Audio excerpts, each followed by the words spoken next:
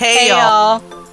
And welcome to the Sorry Not Sorry Generation podcast, where we bring you a not-so-healthy dose of humor and reality as we get our hands dirty with some serious nostalgia and question everything. Let's dive in. Hey y'all! It's Misty. I am your DM, as well as playing Jaz'Zara Telina, the half-drow Gloomstalker Ranger. It is Ani, and I am playing Valkaria Nightcore, heir to the Dragonite Syndicate, and I am a tiefling shadow sorcerer. Hi, it's Erin, and I am playing Asha Kel, Dampier Twilight Cleric. Woo! Yay! Such excite. Oh, right. Such nerdy excite. I know, right? It's great. But if we weren't nerds, our lives would be so fucking boring. I know. It's true. We might actually be interested in talking with normal people. Ew. Can you imagine how boring that is? Yeah, so the Dow Jones went down 2% today. Are those people normal? Those people are not weird in a completely different way. It's like, did you see what little Timmy did? He made his volcano for the science fair. Congrats, Timmy. It's awful sad. Anyone starts talking to you about cryptocurrency, fucking run. Yeah. I can teach you about crypto. No, you fucking cannot. Please go away. Because you don't know. Nobody knows what cryptocurrency is. No one. Even the person who made it was just like, I don't know. Like even Elon Musk just said it's a hustle. It's a hustle. It is the most lucrative hustle possibly ever. But hey, so is the concept of trying to make people pay for Twitter. So there is that. I will never not laugh at that one medical company getting cost billions of dollars because somebody spent $8 to impersonate them. That's truly the greatest thing I've ever seen in the internet history. So That's some Robin Hood shit right there. right, that was. Ooh. Okay. Did you guys see the video where some random person like basically answers a rocket engineering question for Elon? Oh yeah, and he's like, "I'll be right back." Yeah. Yeah. He's like, "Is that supposed to like let go after launch or something?" He's like, Oh, I did see that. Yeah. I have to go. Yeah, I did see that. Yeah, it was a YouTuber who'd gotten, he'd done something to get an interview with him. Yeah, I remember saying that. Oh, there's one more thing, and I have to tell you this because it happened to me today. So have you seen that video where that guy is telling you how, if the reason we get hiccups is because some like leftover holdover from when we evolved from fish? Oh, God. Yes. I don't know how real that is, but so like, Yes. don't at me on Instagram, people. Like, that's not what really happened. I don't care because that's not the point. But like, they say that when you have the hiccups, the way to get rid of them, and they won't, like just right then and there, is to think to yourself, "I am not a fish," which sounds insane and stupid. I saw this video last night again, because I've seen it before, but it came across my feed last night, and I'm like, that is still the dumbest thing on the fucking planet. I had hiccups today, and I had it, like, repetitively over and over, and as I'm walking out of the hallway, that video dawned on me. So what did I think to myself? I thought to myself, I am not a fish. They stopped! They stopped! Literally right there. I hiccuped, like, 4 times in a row, and I thought to myself, I am not a fish, and they fucking stopped! I don't know what to do with that information, but now all of you have to know it too. The end of 2022 is the theme of the fish. Oh, God. I hadn't thought of that. Fish things everywhere. Oh, I hadn't thought of that. I'm regretting all of my life choices that have led me to Fishtopia, but you know what? All right. But yeah, I just want you all just to absorb that information for a minute, because I did that, and it fucking worked. I don't know what that means, but I just thought to myself, I am not a fish, and just like in humorous tone to myself, and it went away. And I'm just, and you have to say it out loud or just think it. No, I just thought it. You just think it. And I'm just like, because, like if you say it out loud, maybe I would be willing to think that maybe like the movement of like your vocal cords and the inhalation of breath, maybe you like reset like whatever. No, I just thought the words, I am not a fish, and the fucking hiccup stopped instantly. And I must have stood there for like 10 seconds, like waiting for them to come back, and they just like, you're didn't. Just going, come on, And I'm I like, know you're in there.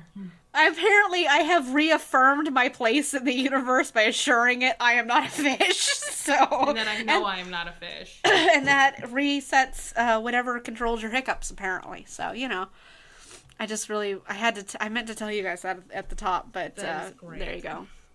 Okay. Speaking of fish, in our little recap, last time our party found themselves in the town of Palebank, in which they were exploring and thieving slightly from a couple of different places, while looking for the answers and the clues to a sickness that had been going around the town called the Frozen Sick, and that it was slowly freezing quite a few members of the town to ice. And on the request of Elro, who is the head and founder of the town, he's asked you guys to look into it to try and figure out what's causing it, what's happening. In the process, you went and you visited the first victim's cabin. You dug around in it. You stole a couple of things, and Don't talk about that. You found a clue that led you to the cabin of possibly one of the rudest people you've encountered in quite some time. She was truly just kind of a bitch to you guys after introducing you briefly to her wolves. She kicked you out after telling you all that she worked for a crime family from Shady Creek Run known as the Oodalot family. And her sister and a bunch of others were sent there in order to loot goods from Aor that were coming into the town that Urgon and others had found over the years. And she stole a bunch of it from Verla's store known as Pelk's Curiosities. And that she believes that one of the items there was causing her illness. So all of you traipsed out to Pelk's Curiosities, where you found the store was being ransacked by a bunch of Oodalot family bandits, who were, after you burst into the room, fought a bunch of people. Well, I say fought. Everybody, with the exception of Valkaria, fought someone. Valkaria trapped an elf in a lobster trap, then tried to hit him over the head with a nutcracker, and then stole some shit after all the fighting was done. Everybody else, participated to some extent, but Val, man, you having Mage Hand is a thing. Let's not forget that I also kept a piece of said lobster trap to add to my collection of tchotchkes. Or the fact that you stole a bracelet made of humanoid teeth that you now wear on your tail. So there is that.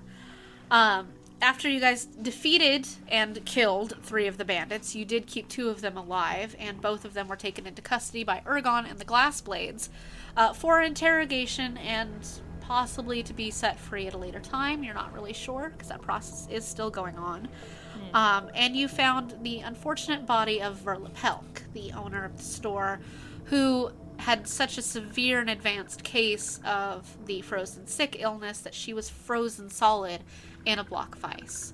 Urgon determined that she was likely the second victim Elro determined that she was likely the second victim after Urgon. And it was possible that whatever illness had come into the town had come from whatever Urgon had sold. So, after interrogating kind of what Asha described as a tweaker of an elf, who was laying in a bathtub that Jaz'Zara had thrown him in, very much of a tweaker, you guys found out where the rest of the bandits were staying, in a place called Croaker Cave, which was about a half-day journey outside of town, which you learned in advance was full of ice toads that the bandits were trying to train to be kind of like guard dogs, but, much more uncooperative. Val had other intentions. So, armed with a series of frozen fish for bait, you guys set off to Croaker Cave, and after a short but at least kind of interesting trip there, because you did see some cute little foxes on the way, a frozen lake with some massive-ass creature floating around in it, you guys made your way to the cave, and after you entered, you encountered your first series of frogs, which Valkaria fed fish to, but didn't really seem to help her case because they did knock her off of the wooden plank you guys were trying to traverse of a little frozen lake, and knocked her ass in the water. And after paddling in possibly the weirdest way I've ever seen somebody swim ever, of the whole... And trust me, that sound effect is in that episode. I know, because I listened to that episode back today, so there is that. Yes. So, and after Valkaria getting soaking wet, both Valkaria and Asha discovering that Jaz'Zara is invisible in the dark upon will, because of her Gloomstalker abilities, you stumbled upon a series of elves and dwarves who are trying to train some of these frogs. And you opted all to have Jaz'Zara, who was invisible in the dark, to go forward and try to take some of them out ahead of time, so they wouldn't see you, which she did, and she succeeded in taking out 2, before the third and the frogs that were there were presented with an interesting spectacle of Asha in the middle of the room, trying to stab a frog, which she did not know frogs were harmed in the making of that episode, and a lone elf, a traumatized elf, an elf who was probably quite glad for their end, as Valkaria, who never bothered to actually enter into the fight officially, it just stood pretty far back, took a fish, tried to use the fish to coax a frog to attack its elf friend by taking this fish with her mage hand, floating it invisibly through the air, and shoving it in the face of this elf, trying to shove the fish in its mouth. This did not work because she rolled a 5. Then trying again, and rolling a 6, also failing, and has only succeeded in smearing a frozen, dead fish over the face of this elf, giving it a lovely fish scale exfoliation in the process, before finally this elf was put out of its misery and murdered by Jaz'Zara. And Asha eventually used some of the bait left over from the elves and threw it into a small pond so that the frogs would hop on their little merry way. And both Asha and Jaz'Zara had opinions about Valkaria's actions during the fight. And feelings. And feelings and attitudes and and I know for a fact that Asha is still not over it. Asha did take the unfortunate brunt of everything. It's the only one visible during the fight, so the only one the elf was able to target whatsoever. Yeah, Asha's she's not thrilled right now. Yeah. So Asha's not all that thrilled, and Jaz'Zara is just at this moment not really. She's just kind of done with what's happening in her whole life right now, and at this point, slightly abandoning Valkaria in the room that the toads had been in, where all the now dead people are, Asha and Jaz'Zara have walked into a new room and have discovered that the room has a bunch of bedrolls and like a little fire pit. The fire's not lit, but you guys have a little fire pit that's there where these people are clearly using to stay. And so you guys enter into a room. There's a cold fire. A series of probably about a dozen bedrolls are set around it. And you notice that the cave, you have come in from the west, and there are a split to the north of the cave. One goes in like a direction that you can kind of tell leads back towards the entrance, possibly towards where those that bat area is that you guys didn't want to go to because it was covered in guano. Mm-hmm. And then there's another one that slightly forks off to the right, which it seems to expand if you were to go in that direction. Okay. So,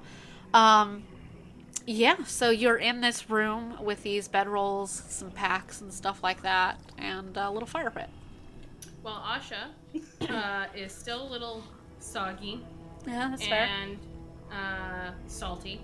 And so she is gonna go over the farthest away she can from Val, and Okay. she is going to park it on one of the bed rolls. And no, she's not gonna park it. She's gonna look for some firewood because she's tired of it, and then she's gonna park it when she gets the fire going. There's some fire or like firewood and stuff like that, and you have a tinder box on you and stuff like that, so you can light a little fire that's there. I want you to go ahead. I want you to make me a perception check, Asha, at disadvantage. Okay. Too bad I don't have. That did not roll that well. It literally did not roll. Okay, so 7. 7? Okay. So you take a moment, you light the fire and everything like that, and you're gonna go park it on one of these bedrolls. You, my dear, step onto one of these bedrolls, and the bedroll vanishes because it falls. No! And so What the And- fuck? So you and this bedroll now find yourself in a 10-foot deep hole. And My fucking luck! you are going to take 3 points of damage from that hole. Alrighty. Val walks over, and I'm sure Asha can hear her tail swishing with the teeth bracelet, and I'm going to assume that you just kind of see, like, so Val is going to go onto her hands and knees, just kind of, like, peer over and be like, you okay? Asha is very much in a heap at the bottom of the thing, seething, because this is the same feeling that you get when you're already pissed, and then the door catches your jacket, and you just lose your shit, and there is a moment of just screaming. It is not pain, it is rage. Asha and Jaz'Zara's gonna slightly lean over to like, look at, you want us to leave you in the pit for a couple minutes? I just need a second. Okay, and I'm just gonna grab Valkaria and just physically pull her away, and just like kind of shove Val, just like go look through the other bedrolls, but don't step on any of them. Be careful, but like just give her a minute. Just give her a minute. Alright, so Val's You can going to hear walk her around. just quietly counting to 10. In every language that she knows. We're on language 3 already. Val is going to go around the bedrolls and just start poking at each one with her staff because she doesn't want to fall. Okay, go ahead and are you trying to find anything particular or to see if they fall? First, I want to make sure nothing's going to fall. Okay. And then I can loot through them. Yeah. Okay, give me a perception check, which will be straight because you're using the staff to push down. 11. 11? Okay. You notice that about 3 bedrolls away from where Asha has fallen, there's another one, and you kind of like push that down and it like falls and everything. But beyond that, you don't see any more. And the rest of the bedrolls seem to be actually on like stable ground. And do you Okay. want to try to loot any of them, or? Well, first, because I don't want to ask or talk to Asha right now and be in the direct line of fire, That's valid. Val is gonna jump, or like, hop into the hole, this 10-foot hole. The one she's in, or a different one? The one that, the only other one that's there. Okay. The other one that Just was so I can see if there's anything in there. So I don't, Okay. like, again, I doesn't want to ask Asha questions, because Asha's pissed. Okay. And so you then jump. I will loot through the rest. Well, you're gonna jump in this hole, so we're gonna deal with that first. You jump in this hole. I'm gonna assume you do it carefully, maybe like Yes. sit on the edge and then like pop Yeah. yourself down because it is like a 10-foot drop and everything like that. All right, you look around. I would make you roll a perception check, but it's literally a 10-foot hole. Like you can see that there's nothing in it. Great. Now here's my question: how are you getting out of the hole? Can't It's a I just- 10-foot hole. How tall am I? You're not 10 feet. Uh-huh. You're however tall you want to be because tieflings are about the same size humans are. Well, So did you have your backpack on when you dropped? Or did you set it down? 'Cause Probably don't still had it on, because I have rope in there. She has a rope. great. What you gonna do with it? Nothing. I'm actually gonna use my mage hand and try and find... Oh, it's the mage hand. Yeah, I'm gonna try and find Jazz and tap her on the shoulder and be like, help. Oh. Well, you can't tap on Jazz if you can't see her. And you don't see her because she's not standing next to the edge. Okay. No. So Alright, fine. I get my rope. Great. Give me a perception check, if you would. 18. 18? Great. You can tell by looking at it that there's nothing to tie the rope on. Great, you can tell. Yep. Great, you figured that one out, smarty pants. Yep. And here I was looking for the chart that has the stuff that you could find, and you decided instead you were going to jump in a hole. So, not entirely sure I need that. So, but I'm going to keep looking for it just because you might get yourself out of this hole one day. But it's not now. So can't I now, climb? Because I have claws. You can try. It's a strength check. It's a dirt hole, right? It's dirt hole in the ground. You can try. It is also partially made of ice because it's an ice cave. That's true. Okay. Strength check? Probably. You can give me a strength check, yeah. A 2. You reach up, stick your claws in, pop your feet up on the wall, and that's the whole show. You are about 4 inches off of the ground with your claws stuck in the wall, going absolutely nowhere. Just you, your tail swishing back and forth really hard, and just you attached to this wall like, this is harder than I thought it was going to be. I just see her tail just going, like, she's trying to propel herself upwards. Uh-huh. And then she remembers she's not a fish. Yep. That is exactly what's happening. Jaz'Zara, who is the only one not in a hole, is going to turn around after she's done like looking around in the area that she was investigating and just realize she's alone. But there's suddenly a new hole, and she's going to walk over to the edge of the hole, look down, see that of just you stuck in this, and she's going to go. She's not going to say a damn thing. She's just going to walk over to Ash's hole. She's gonna. And Asha has counted to 10 in all of her languages now, and so she's practiced a little deep breathing. And she's ready to speak to people. Now, am I in a similar hole where it's just straight down? Okay. Yes. But Jaz'Zara is coming over. She's come over to your hole, Asha, and she's like, "Hey, how you doing?"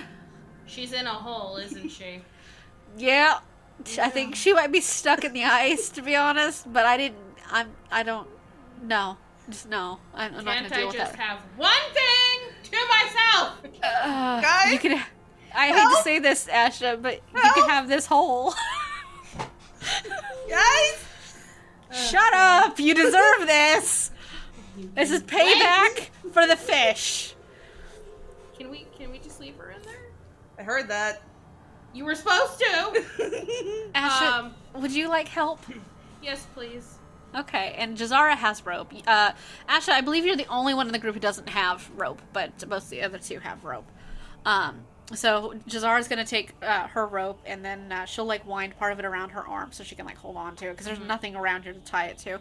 And she lowers part of it in for you. And you can either tie it around yourself and help climb as Jaz'Zara pulls you up, or you can use it to just gym class style try and climb the rope. I feel like Asha's gonna need help because she's kind of bookish. So we'll wrap, and then do I need to roll a strength check, or you're gonna roll a strength check at advantage because of the rope. Okay. And Jaz'Zara will roll 1, 2. 14. 14 from you, and a 15 from Jaz'Zara. So between the two of you, you do manage to get up there, and you have the rope tied around your waist, and you're trying to climb up as Jaz'Zara backs up and she pulls you up the side, and the two of you manage to get yourself out. Val's in a pit, and you untie the rope from yourself, and Jaz'Zara puts it away and everything, and Jaz'Zara's gonna look at you for a minute, and she's gonna go. And she's not going to say anything out loud, but she's just going to put her finger up, so it's just the 1 minute gesture. She goes back into the other room where the dead elf is, gets some of the fish that are in it, comes back, stands at the edge of Val's pit, and just dumps a couple of fish in there with her. Here, in case you get hungry later. What do you mean later? Bye. And Bye. she's gonna walk where Val can't see her. I hate you both. Jazz is gonna make like the footstep noises, like you're walking, like she's walking away. She's not actually going anywhere, but she's gonna make the noises. So like they start off loud and then they slowly get quieter, and like so that it sounds like she's walking away. I hate you both. Someone please get me out of this. Do we help her? Do we? Elle, I'm afraid we can't leave her here. I can't imagine what would happen to those poor toads. For the Toad sake army. of the toads only. So Jaz'Zara will go back to the hole and just like, have you perhaps learned a lesson yet? Clearly don't fight with fish. It's part of it. And maybe the next time we're in a town that sells like real stuff, maybe you owe Asha like a gift of some sort. Something not fish related. Just saying. And like Jaz'Zara is crouched at the edge of the hole, like saying this to Val. And she's like, maybe you should get her something like not fish related at some point. Like, I don't know, a book, some flowers, something. Coffee. Just coffee, Yes, Mom. chocolate, something. Like, just Yes, like, Mom. just saying. So, Jaz'Zara will put her rope down into the hole. First of all, Val, I want you to roll me a strength check to get your claws out of the wall. Oh boy. Because you are stuck at the moment. 11. 11. You do get them out. Like, you have to, like, you put your feet down, which is a little bit on your tippy toes, and because of how, like, high you'd stuck your hands up, and you just kind of, like, pull one hand out, and that hurts your claws. You're over there shaking your hand, because that hurt. And then you gotta do it again. You gotta pull your claws out of the other one. They're all still intact, luckily for you, but that hurt. Can Yeah. that be compensation? Because that hurt. And Jaz'Zara is going to drop some rope down to you. And you have the same choice of you can just try to like climb up gym class style, or you can pull a rope and tie it around yourself, and then the girls can help pull you out. I will help my way out of this hole. You going to tie it to yourself? Mm-hmm. Okay. No, I'm not. I'm gonna like as they're pulling me, I'm gonna climb up too. Okay. So I will help them help me out. Okay. So you can roll a strength check with advantage, and Jaz'Zara will roll 1, 2. 20, not 20. Nat 20. All right. So you go, and with the rope tied around you as Jaz'Zara's pulling you back, you can stick your claws into the ice in a way that's not so deep, and you can just like kind of like spider climb your way up, and you like kind of skitter, and your claws make this really kind of interesting like clashing sound against the ice, and you just like skitter right on up. So, and you just pop right over the edge. So no big deal to you. So this is the second time around. Thank you. It's like, okay, well, that was something. And No other word Just- for it. Something. Jaz'Zara's gonna say, did anybody want to look at any of this stuff, or did we just want to keep going? Now that I know none of them actually have holes in them and the holes are useless, I'll actually go through them. Okay. You can roll me an investigation check. Asha, are you gonna look around? Yes. Okay. Go ahead and roll me one as well. 14. 14 for Val, 13 for Jazz. 14. 14. Okay. Okay. We are going to I'm going to have one of you first start by rolling a d8. It's the one that looks like a diamond. 3. 3? Who rolled that? Asha? Yeah. Yeah? So you, as you're fiddling around a little bit, you find a spyglass hidden in one of the bedrolls. It's a fairly nice looking spyglass. It's made out of, it's a decent metal. It's not like super expensive looking, but it's functional. Like you pick it up and you look through it and everything, and it's functional. For a gold value, I would say about 15 gold. Okay. So, all right. Val, roll me a d8, but don't get a 3. Like if you roll a 3, just roll something else. 5. 5. As you're digging around these bedrolls, you notice that one of them has a really nice silk pillow. It's So it's just like you're looking around. A lot of the rest of it is all like torn and dirty. But somebody clearly gave some kind of a shit about like just their comfort and stylish stuff. And there's a really nice silk pillow here. Okay. So you can take that if you'd like. And that's in my pack. Jaz'Zara got a 1, and she finds a pair in like somebody's personal pack. She finds a very small pair of studded ruby earrings. So, Very nice. to write that down. What's the gold value on that? 30 gold. Ooh. Val, your pillow is a 5 gold pillow. But it is real silk, though. So Not spider silk. That would be expensive. Mm-hmm. cool. Alrighty.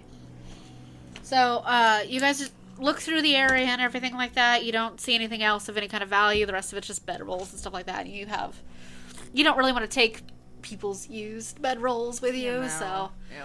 And so you guys keep going, and Jaz'Zara's going to take the lead as you guys go through these tunnels and stuff like that. So you guys start moving along. You go down the tunnel.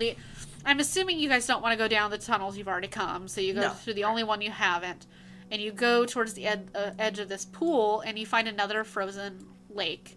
Great. However, this time, there is no board or anything, but this lake is much, much bigger. And you get to the edge of this water, and you're kind of staring at it because you don't really know how to get across. You can see that it goes back and then kind of turns a bit to the left, and it gets really kind of dark over there. You can see the walls and everything like that, but it does turn away from like where you can see it all. And you're kind of standing there for a second, and just about that time, when you're standing there trying to like contemplate how the hell are we supposed to get across this, or do we get across this, the surface of the water bubbles Oh, a lot. It's bubbling. a lot. It's not rippling, it's bubbling. And Lord have mercy. it bubbles in like a 5-foot like circle, and up out of the water comes the biggest fucking toad you've ever seen in your life. And when Asha knows that her reaction should be fear, but all she can do is muster a deep sigh. truly, this toad is just stupidly large. This toad is probably about 10 feet from like where it's from top to bottom. That's about a 10-foot toad. It's like you can consider it about the size of the Pokemon Lapras, like the back part of it. Like it's like that. It's huge, and this single giant toad comes up out of the water, probably about 5 feet from where you guys are, and just lets out this really deep ribbit and stares at you. What would you like to do? No shot at me befriending this one, you think? No. Didn't think Well, Jazz is gonna lean over to you and just like feed it a fish before it tries to eat us. so. Hold, please. I must reach into my bra, where apparently I keep my fish. It's exactly where you keep your fish. Fish pouch. Fishy pouch. For the listeners, Ani has just put her fake fish in her bra. And out it has come.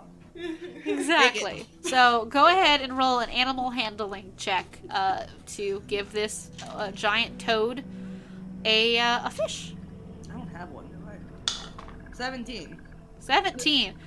That toad stares at you. And it stares at you, and it sinks under the water, and you're like, okay. And then it suddenly rises up out of the water directly in front of you. Its gigantic ass mouth opens, reaches forward, closes around your hand, and then slurps the fish out of it, leaving your hand in a little bit of slimy toad slime. But it eats the fish, it looks at you, it turns itself around, sinks into the water a little bit, but raises its back up. So its back is out of the water, and it kind of looks like a boat that you could just get on. Like it's offering you a ride. Well, Miss Slimy Hand says all aboard. Alright. This is Y'all weird. can't ever tell me that my love for animals or obsession with them has never led you astray. The previous fish incident withstanding. Notwithstanding. Yeah, sure. Okay. Well, we better not waste any more of his precious time. Jaz'Zara's just gonna be like, I'm not even gonna question this shit anymore. Like, why the fuck not? And you guys pop on a toad. And you take the Toad Boat Express across this water. Now, the shore that it drops you off on, it's probably about a 40-foot wide little, like, pond area. And it drops you off on the other side because it takes you over there. It sinks itself down, like, so that you can, like, pop right off. And as soon as you get off, it kind of, like, sinks itself back into the water. And Jazz will kind of lean over to you. He's like, I hope you still have another fish for the ferry ride back. You got 2 fish left. Alright. Save them fish, man. I mean, 2 that I bought. I also packed the ones that Jazz threw on top of me. That's fair. We'll say you have... 5. Yeah, we'll say you have 5 fish now. You have 5 fish in total. So, you guys, you get off. Now, the cave is much narrower here than it was before. But you, as you step off of this frog, you feel an intense warmth around you, which is really bizarre to you. But you see light from a fire, what looks like a really big fire, is just around the bend of the cave. And Jaz'Zara's gonna, like, press herself up against the wall because she can hear, and so can you, somebody talking. And there's just a huge heat wave coming from over there. But Jaz'Zara presses herself against a wall, and she, like, puts a finger to her lips for you guys to be quiet. What would you like to do? You can, like, listen, and you can do whatever. I'm gonna stay put, but I'm gonna listen. Because clearly I should not be the one moving forward. Okay. Is Jazz on, like, the right side of the cave, the left side of the cave? I would say she's on, like, the left side of the cave. So. Okay, so I'm gonna kind of hang back by the water and, like, kind of fall in right behind Jazz as much as I can. Okay. Like, squish in. Alright, Jaz'Zara's gonna get kind of, like, really, like, close to the wall, and, like, you guys can, like, peek around if you'd like. Everybody roll me a perception check if you want to try and look in the room. I'm envisioning 3 raccoons in a coat. Yeah, pretty much. 17. 19. Jaz'Zara gets a 20 in total, not nat. So all of you see this. As you look into the room, a warm rush of heat comes from a massive fire burning in the center of the cavern. The smoke from the fire is venting up through what looks like a small, like, hole in the ceiling that's been, like, chipped out of the ice. The flames are really just kind of... The fire is so big, it's throwing, like, shadows everywhere. But what you can see on the far right wall, illuminated by this fire, is a massive painting that almost looks like a cave painting done with, black paint. On the wall is a giant 5-headed dragon mural, and you see on the ground in front of it is, like, this little thing of what looks like homemade paint in front of it. There's a couple of bedrolls off to the other side towards the left, and there's also one directly next to the mural itself. Then, sitting around this giant fire, you see 2 figures. One is a dwarf who seems to just be covered in cloaks and blankets and just all of this heavy clothing and materials and stuff like that. And next to them sits an elf whose entire face is covered in tattoos that look like dragon scales. And on the forehead, there's, like, this really fancy kind of design, like, right in the middle of the forehead. And both of them are sitting there with their eyes closed. Do they look asleep, or do they look like they're just... They look like they're meditating. Okay. Be a shame if someone disturbed them. Shut up. But both of them are sitting side by side. They're facing the fire, they are facing the cave entrance where you would come in. Mm-hmm. But they're sitting side by side. And they're both, like, bundled with these layers. So one of them, the one with the female who has all of the dragon scale tattoos, she's has a bunch of bundles of, like, blankets and cloaks over her as well, as so does the dwarf that's sitting next to her, which the dwarf is a male, the elf is a woman. Well, excuse me. My first thought is, who else have we seen covered in cloaks and blankets with a blazing fire? Everybody that's been sick. And so my first thought is, how close, and I'm going to voice this out loud, how close do we get if they're sick? And Jaz'Zara will look back, and I'm assuming you guys have, like, leaned back out of the cave entrance at And that I was point. whispering, yeah. Yeah, and Jaz'Zara will be like, I would keep some kind of a distance of, I would say, 10 feet at least. 10, probably 15 feet would be better. Just try and stay on the other side of the fire from them. Would probably be your best bet. Now, And are just we going to talk to them, or do we think they're part of the... I think if we're gonna try and find out what's going on, we're gonna have to talk to them first. Like, we can always Since fight I later. can see them, can I tap them on the shoulder with my mage hand? You can. You will have to step within sight of them because you have to have sight of to tap them with your mage hand accurately. Okay. And do you relay this to the group first? Yes. What do you Okay. guys think? Should I do that? What do you think, Jazz? We're far enough away that we won't get hurt. I think if we just step just inside of the entrance, and you can just use your mage hand to get their attention, and just don't raise any weapons. I would say just keep your weapons down, obviously, in case they attack us first. And if they attack us first, it's kind of all over. But we should try and start this with some kind of diplomacy, I think. Yes. Now, can I always ask this. What is thaumaturgy again? Thaumaturgy? Thaumaturgy makes noise. So there's a couple things you can do with it. You can make your voice super loud, like microphone style. You can cause the a flame to get brighter, dimmer, or to change color. You can create a instantaneous little sound effect, like a creaking door or like a footstep noise. Okay.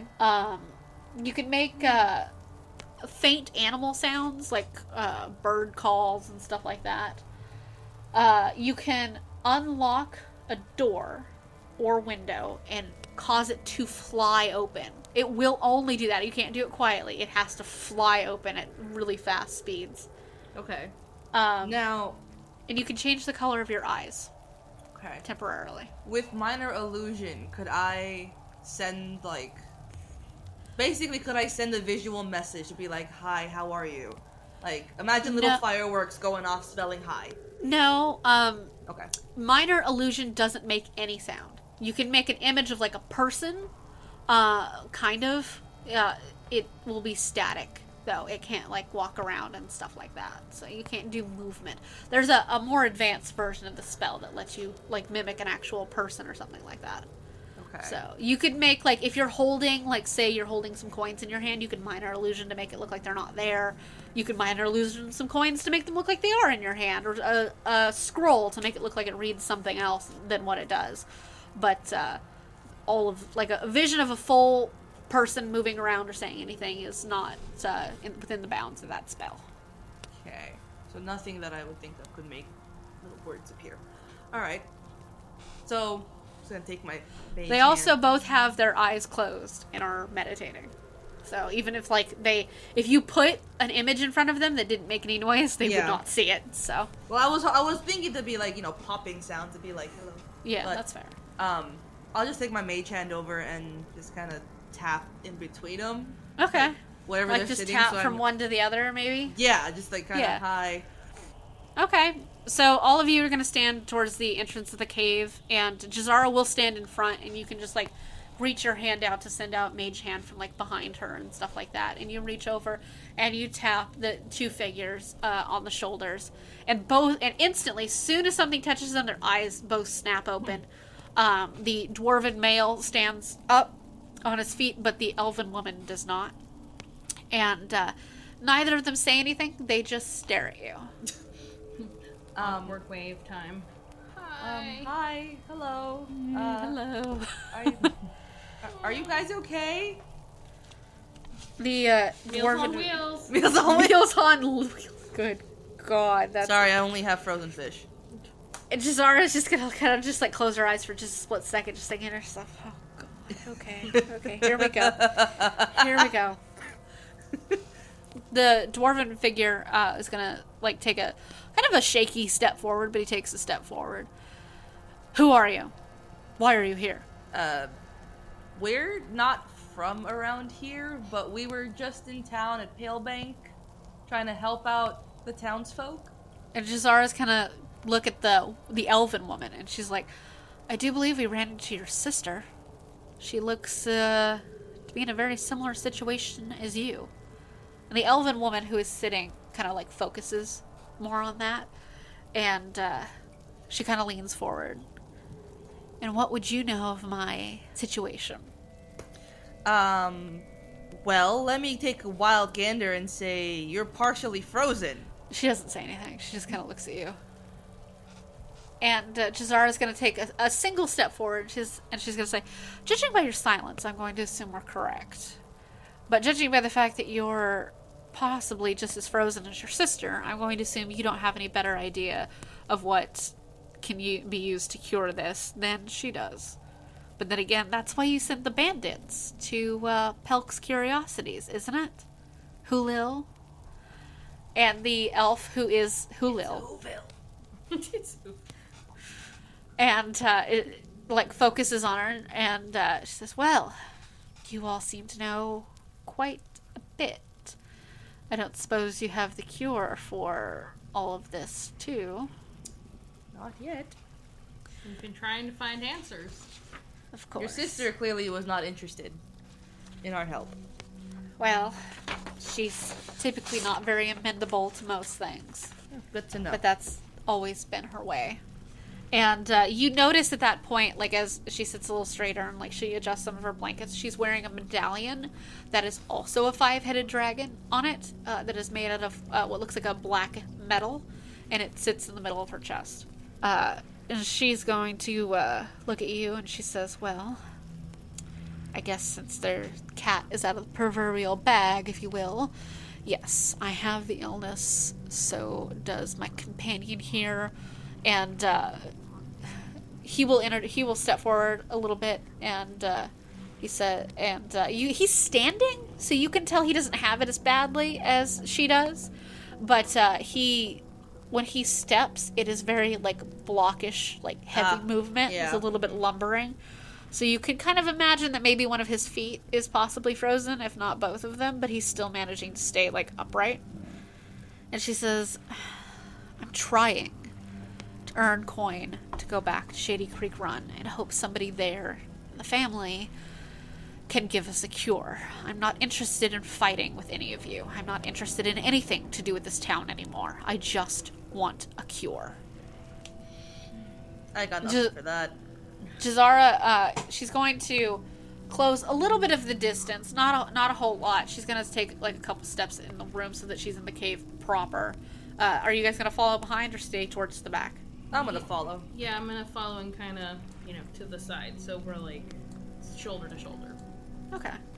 Put Jazz a little further forward so I can put you guys there. At least if we're together, we look somewhat menacing. There you go. Can't really walk. And it is 3-2, so as you step into this cave, you can see now on the wall where it had expanded, where you could see it, there is a very large chest sitting there, and it has very intricate dragon carvings, and on the very top of it has a dragon head with the mouth very slightly open, like the way it's carved, like into the top. And but she's gonna look at you, and Hulil is. She's like, and she says, "Look, my people were supposed to find items from Aor, and Urgon, when he came to the town, boasting of all of the fantastical things he found while he was exploring, he sold most of them to Pelks, so we took the opportunity to just grab and go. At least that was the plan. We went in, stole a bunch of shit, thought maybe we'd wait to see if he was going to sell any other things, because according to the gossip around town, he'd kept some things. But he didn't sell anything else, and turns out he started to get sick, and so did the rest of us. Turns out it's the frigid woe, as they call it. One of the lovely curses to come out of Aor. Frigid woe. Alright. Jaz'Zara's gonna say, how do you know the name of it? And Hulil will kind of like straighten, but she'll kind of sigh at the same time, and she's like, it's not necessarily unheard of. The frigid woe has a tendency to infect people who go exploring some of the laboratories of Aor. Of course. Laboratories. What were they experimenting on? In Aeor, anything. Everything. Everything magical, dangerous. Everything from weird magical crops to diseases that were supposed to kill the gods. They were especially fond of those. People think that maybe this frigid woe was some kind of basis for something like that. Something to slowly freeze you from the inside out. Would work great on some unsuspecting god who thought maybe they weren't, susceptible to human maladies. So, can Val send a message to Asha and ask her if she's got any books, like if any of the books that she has have curses from Aeor? Sure. Yeah. So you are going to use message for the first time, I believe, which is cool. So. Message is a spell that lets you very briefly say a sentence from your mind into the mind of somebody else you can see. Mm-hmm. And so you, telepathically send a text message to Asha. And I believe there's a...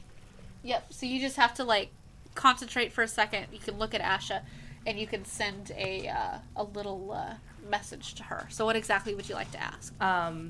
If she can... I guess she can't check now, unless you want to check now.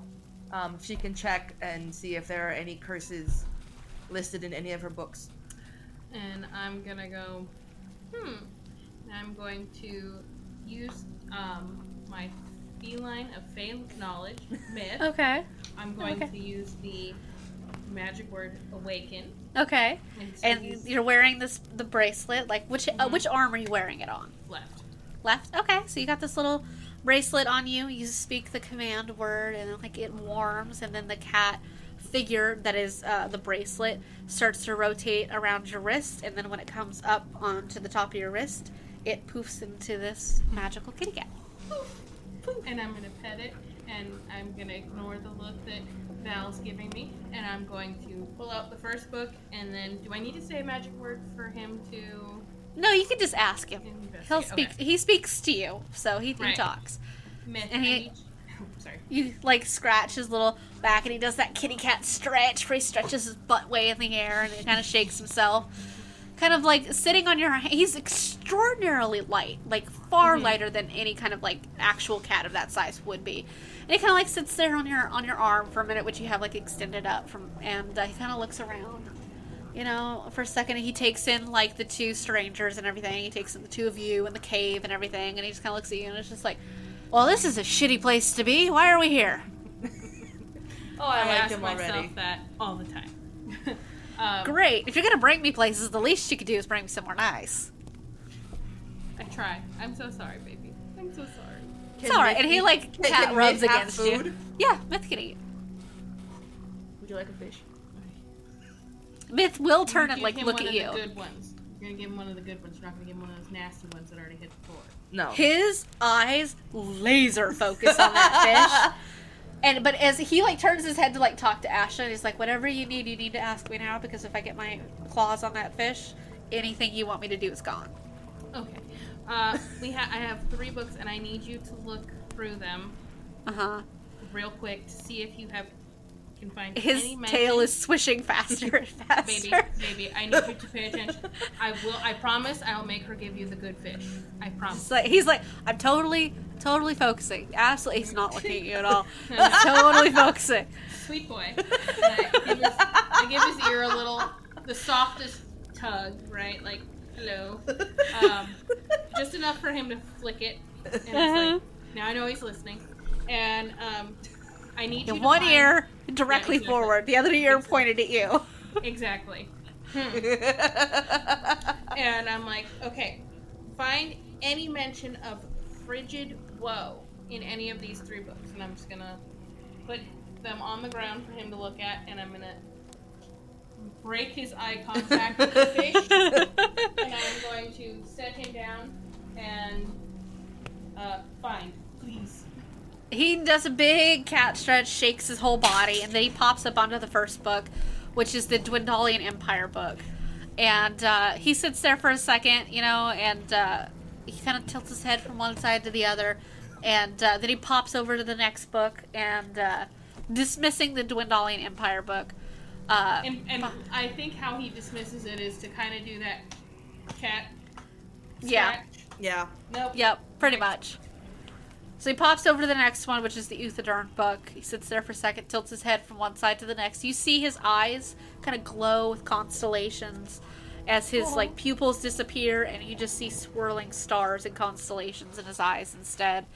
And he kind of sits there for a second, pops over to the next book, and kind of like kicks the other one away from him. And he lands on the History of Wildmount book, which is up to the Calamity. So it's a couple hundred years old at this point. And he sits there for a minute. He sits there for a minute longer, and he says, "This is the only book that has any mention of a frigid illness, and they don't call it the frigid woe, but there is a brief mention of experimentation for freezing people and ice sculptures." And I'm kneeling down beside him, and I throw the other 2 books in the book bag without even looking at them anymore. And I go, ask him, what page? 352. Thank you. And then so, now you may have fish. He, as soon as, like, you say thank you, he does not even sticking around. He has vanished entirely in a poof of smoke. He appears on Valkaria's shoulder for a very brief second, just enough to dig his claws in to push off of her. Just vanishes again in another poof of smoke. The fish that you were holding is gone. And then he is now, like, 15 feet on the other side of the room, appearing in another puff of smoke with fish. And you will not be getting any further information out of him. I can tell you that. Until that fish has been thoroughly consumed. Down to 4 fish. And it's like, okay, well, enjoy. You're Jaz'Zara, welcome. I'm standing back up. And through all of that, Jaz'Zara is just, like, staring at both of these people, and they're both just staring back at her. And it was just a stare off during all of this. Like, that is the only thing that happened. Book cat. Exactly. So then obviously I've got the book in my hand, and I'm going to page 352. Okay. I'm gonna start to read, and I scan down. Okay, so you can start reading, like, some of that paragraph and stuff like that. While she's doing that, Val, is there anything particular you want to be doing? No, I'm just watching the cat. Okay. So Jaz'Zara's going to still keep her distance from them, but she's going to address Hulil, and she's going to say, "You stole quite a few things from Pelk's Curiosities. Do you know which of them is causing this illness?" And she nods, and Hulil nods. At this, like, she has no reason to want to fight you at this point. Like, she is very ill. Her companion is very ill. And they, at this point, their only goal is really just to survive. So they know starting a fight with you is not something they want to do. She has more sense than her sister. Pretty much. She's going to say, there were these 3 blue vials. One of them kind of got lost in the shuffle of everything. But another one, we believe, was cracked. And some of it got out. And we didn't realize that until we were investigating it, and it had kind of gotten a little bit of everywhere. The bag it came in, and pretty much anybody who touched the bag had gotten it at some point. And we have the other vials, along with the other things that we stole. And she gestures over to that stone chest that's over there. It's all in there. It's like Is it unlocked, the chest? She says, "No, but I don't happen to have the key. One of my people had the key." Can you describe which person had the key? Kind of looks like a twink on crack. Ah, Our friend. that's a friend. And she just kind of looks at you like, bathtub? And she's like, "I don't want to know." It's fine. Twink on crack. She's like, "If you can get into it, you're welcome to it. Whatever else is in there as well." Asha, did you find a key on Bathtub Tweaker? No, you guys didn't find any keys. No? Okay. Then again, you guys didn't search him either. That's true. We don't have time to go back and search him now. And Jaz'Zara's gonna say, we could just open the chest, if we can get the vials, we can make sure we can contain whatever illness this is. And if we can contain it, I don't know, put it in a different chest that Elro can keep safe, maybe bury it, send it out to sea, something. Fireball. Jaz'Zara's just gonna look at you and she says, no. And then she's gonna go back to, like, talking to everyone else. And she's like, first of all, it's a potentially magical illness. You don't know what fire would do to it. So, like, let's start with that. Fire, melt ice. But she's gonna say, like, if we can get it open, because it is a stone chest, you're not moving this chest. That's very obvious. She's like, but if we can get it open, we could take the illness, the disease, and make sure it doesn't get to anybody else. Everybody who's infected. She's like, how heavy is this chest? I'm not saying we're gonna lug it out of here, but I do have a pocket of space we can put it in. What pocket of space do you have? Didn't you say that comes with the, Not at the level you're at. Oh, okay, never mind. It comes at level 4, I believe. Damn, okay, never mind. And I believe the Graunchy gloves are 3 feet by 2 feet. And when you open it, like, it's, like, at, like, chest level, so it opens upward. So, like, it opens from, like, your hips up. So Okay. you could technically, if you wanted to, you could get on the ground and try to figure out how to, like, open it in a way that it won't partially submerge into the ground and stuff like that. But typically, if you're going to open it, you just reach out like you're turning a door handle. And you just open a door in space. Okay. But yeah, you don't have that quite yet. Damn. So I assume one day in the future you will use it as a fish freezer, but not at this time.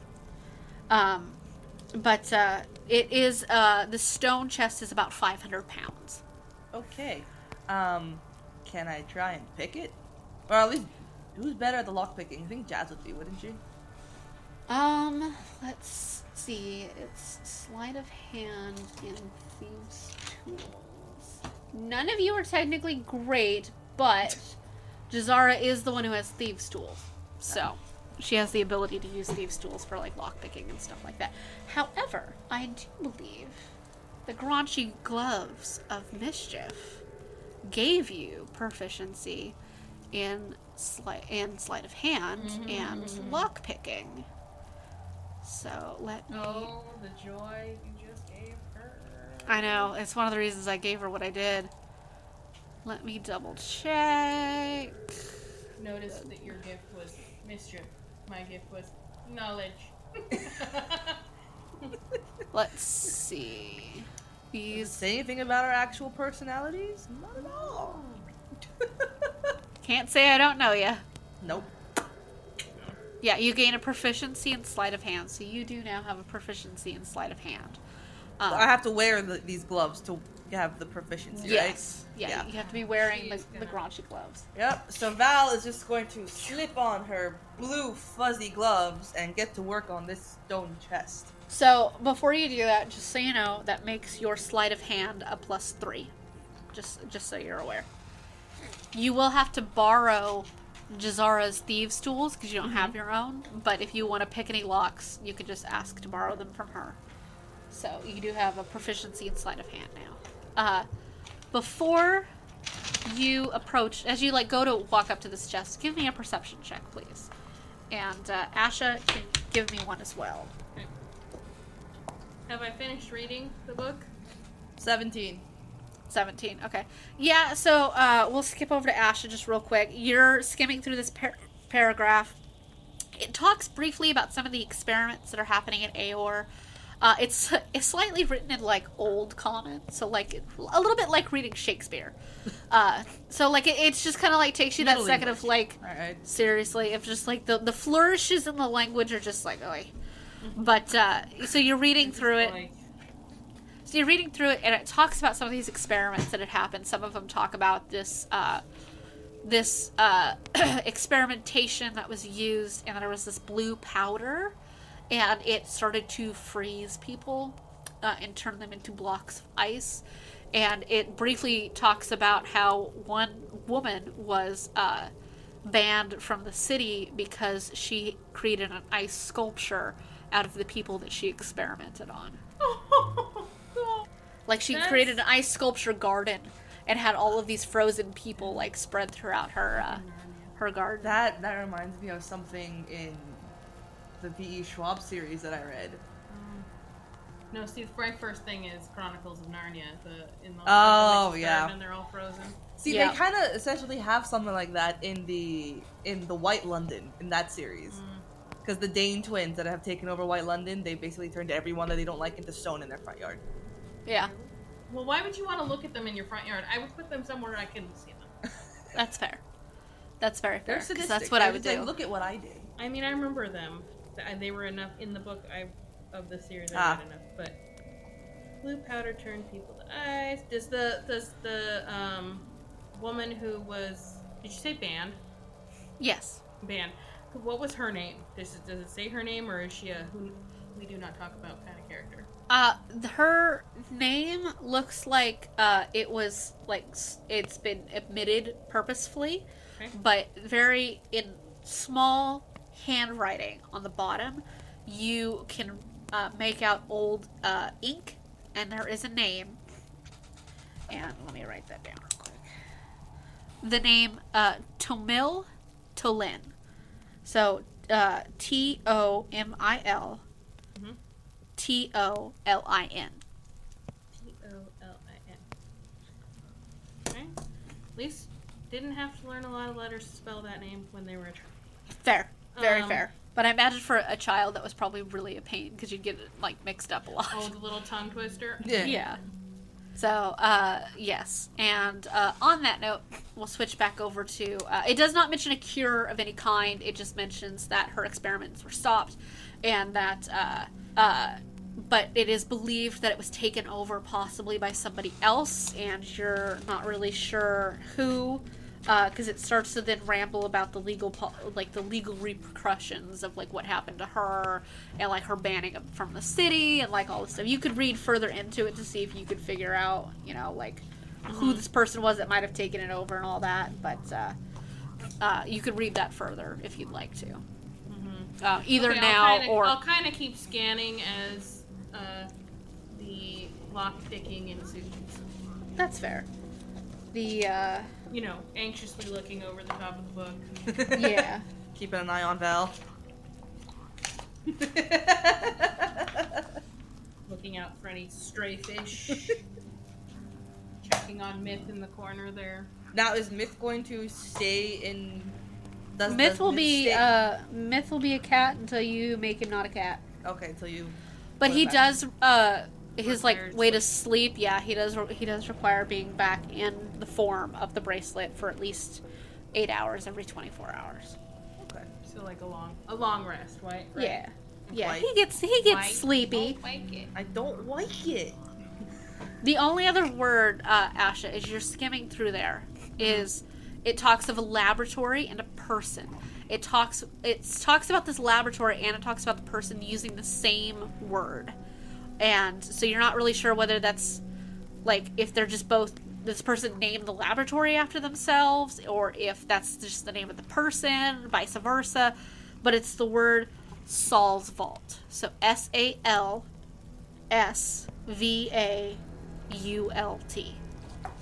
And it uses it interchangeably, like it's the place, it's a place and a person. So you're not really sure what's going on there. But you make a little note of that as you're looking. Now, Valkaria, you rolled a 17 on your perception check. So you ask Jaz'Zara, I'm assuming, for her lockpicking kit, which she offers to you. And but she, as you approach, you'll have to have your back to these people. So she's going to stand on the other side of you to, like, stand between an eye you on them. and them. Yeah. And you, as you approach it, you kind of, like, get down and you're, like, looking at it. It's beautiful, like, carving stonework. It's very detailed. Like, it looks like there's a dragon perched on top of it with, like, its wings and claws, like, wrapped around it. So, like, it's very beautiful and detailed. There's, like, really fine scale work and stuff like that. At the very top of the chest is this really ornate, large dragon head. And as you kneel down to look at it, because the lock is, like, in the center where the claws come together, like, the claws are kind of, like, holding it, like, almost making a circle, and, like, the lock is right in the center. But as you kneel down to, like, look at it, it puts you more at level with, like, the face of this dragon. And as you're staring at it, you can see, like, its open mouth, and in and around like the teeth area and along like where the tongue is very, very detailed, very realistic looking carved, is faint lines of blue powder. Ooh. And you just learned that the frozen sick is a blue powder. Well. I'll ask this question for her. Do the graunchy gloves work like other, like where it's not gonna like pass to her, or they, you know, like it'll work as a barrier between me and. Well, as you look at the thing, it's in the mouth of the dragon, and it's not in the lock itself. Mm-hmm. But as you're looking at it, and you rolled really well, you get the idea that if you like fuck up, this like chest is mechanized to blow something through there, through the mouth, and it would hit you in the face with this blue powder. Huh. Now you can roll. I can have you roll an investigation check without touching the lock if you want to try and figure out about the lock. See if you can learn about it, and maybe like the mechanism that is controlling this dragon. My inquisitive nature says yes to that. So go ahead and roll me an investigation check, please. 21. Whoo, very good.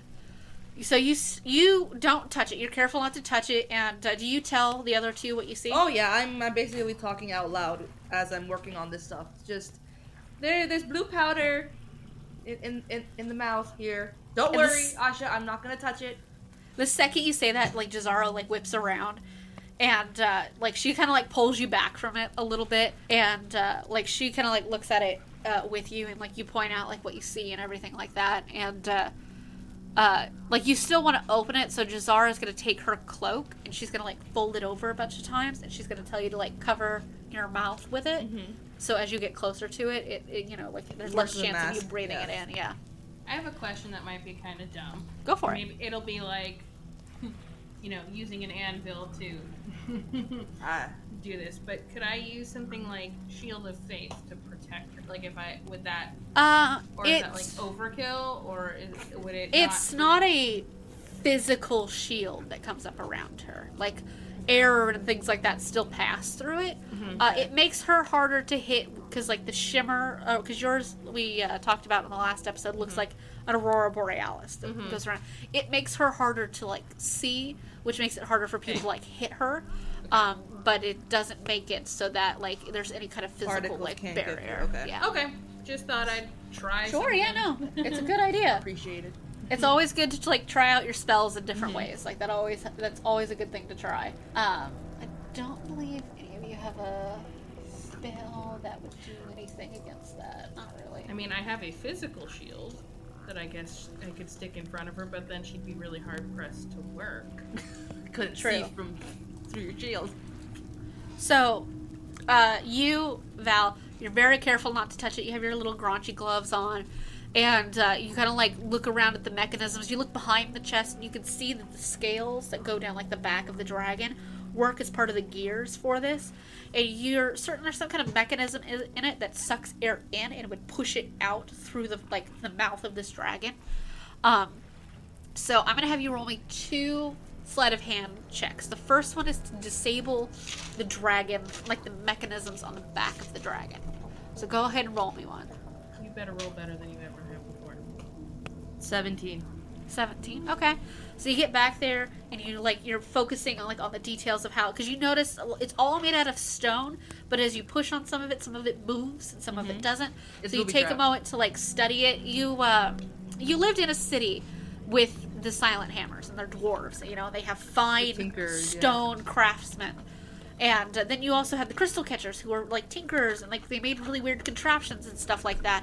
And this looks like an unholy combination of the two. And like so you take some time and you adjust the scales and you notice that there's some like little latches and stuff like that like some of the scales like pull out a little and you slowly disable the mechanism. It takes you a couple minutes. And the whole time you're doing this, Hulil and her companion are laser focused staring at you, and it's a little unnerving that the fact that they're staring at you this way, and you are focused on this, but Asha and Jaz'Zara are not.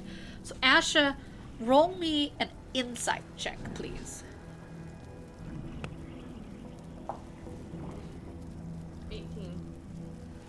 Hulil wants whatever's in that chest. And you get the impression that maybe one of the reasons she didn't leave is she can't get into that chest. She told you she didn't have the key, but it's also booby-trapped, so she wasn't really willing to trigger it to make it worse. Also occurs to you that maybe her illness came from triggering it in the first place. You get the deep impression that she wants whatever is in there, and you guys, if you open it, that's a great way to get it. You don't necessarily know if she's going to try and fight you for it, but there's a severe intensity to her look. And as you guys are fiddling with this, her hand is on this 5-headed dragon symbol that hangs around her neck. Well, I'm still focused on this. And But I'm gonna... Go ahead. Val's gonna just kind of pretend like she hit a snag because her tiefling senses are going, something is a little off and I feel eyes on me. I feel like I'm being watched. So, like, Val's gonna pretend like she hit a snag. But she's gonna send a message to both of you. Okay. Be like, is it me? Or is Whoville really intent on what I'm about to find in here? And, Asha, you can go ahead and respond if you'd like. I was gonna barely perceptible nod, and I'm going to, I've been holding the book. I'm, obviously got what I needed out of it, so I'm gonna shove it in my bag, and I'm gonna angle my body in such a way that my non-dominant hand is towards Lil and Val, but I am starting to reach for my dagger on my right-hand side. Okay. So I'm prepared. Do you say anything to Val or Jaz'Zara through the message? I'm gonna go with just like a silent, It's a silent nod. just a quick Okay. nod. Yeah. And Jaz'Zara, who kind of like casually steps, not even casually, she's just been staring at Halil and her companion the whole time. And she's standing between Val and these people. And she's just been staring at her. And Jaz'Zara will answer you, and she says she really seems to want whatever's in there. I think whatever is in there is going to be very important to us. And is probably something they shouldn't have in the long run. Now, can my mage hand somehow... Because I can't do it now because she's holding on to it. But can my mage hand grab the necklace that Hulil is holding on to? If she ever lets it go? It and rip is it off? around her neck with a chain, so you couldn't okay. pull that off. It looks like, and the grip she has on it, and the thick chain that she's wearing it on, and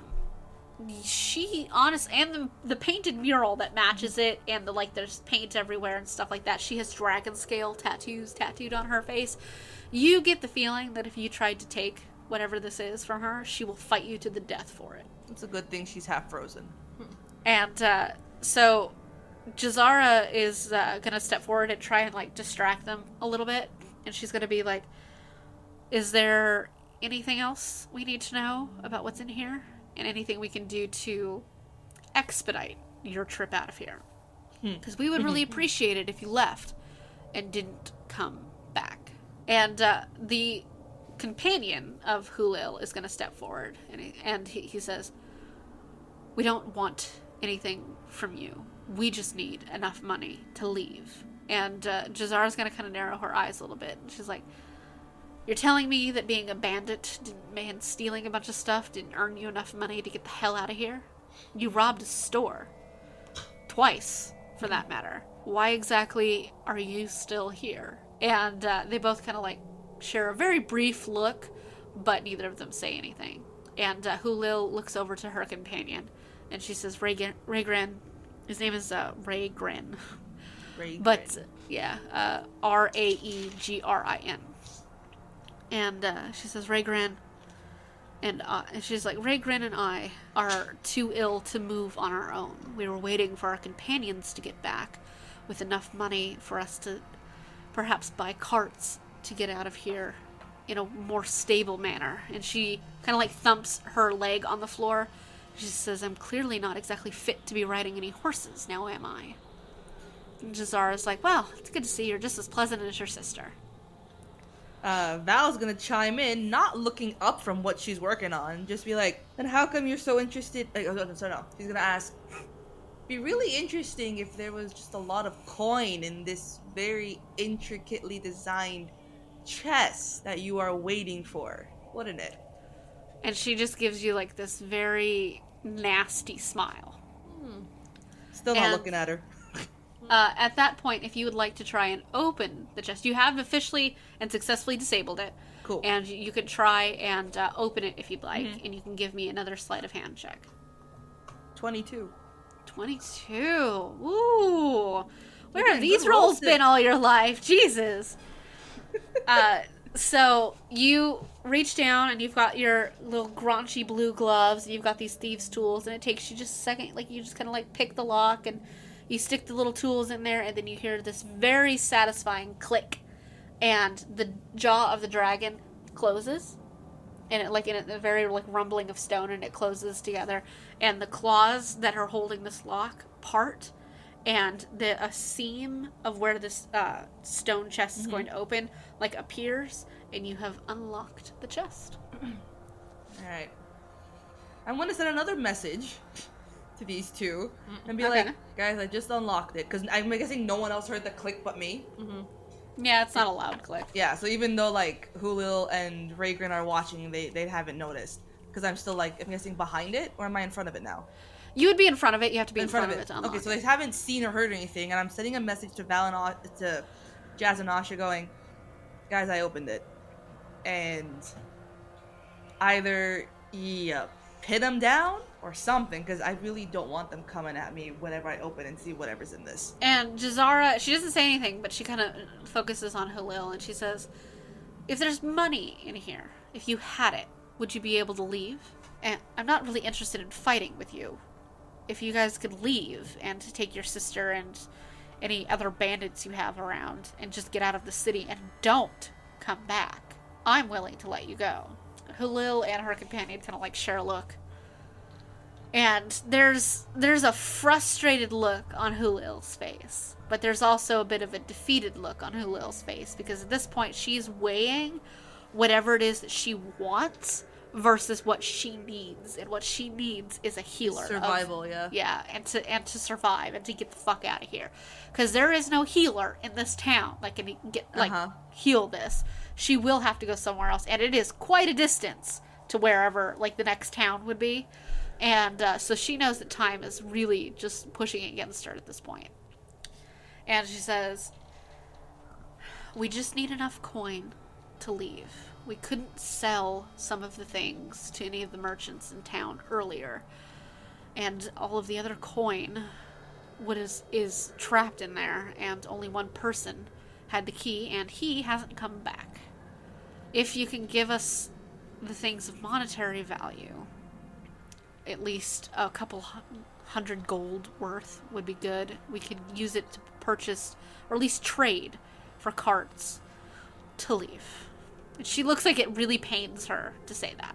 Like, to give up whatever is in there. Must be desperate. Alright. Death is usually something to be Yep. desperate over. Yep. Well, So I don't have 100 gold. Well, it maybe you do in the chest, but Asha's gonna move right up behind Val. So, and she's ready. She's ready for this. Okay. And To get Valkaria, open. do you open it? Yeah, I'm gonna go 3, 2, 1, and telepathically, Okay. and be like, boom. And you So- use a lot. It takes a lot of Yeah. your energy to like push this chest open, because it is solid stone. And you like with just a thunderous noise, like the lid moves back, and you open the chest. And inside, you see quite a few of the stolen goods that were in there before.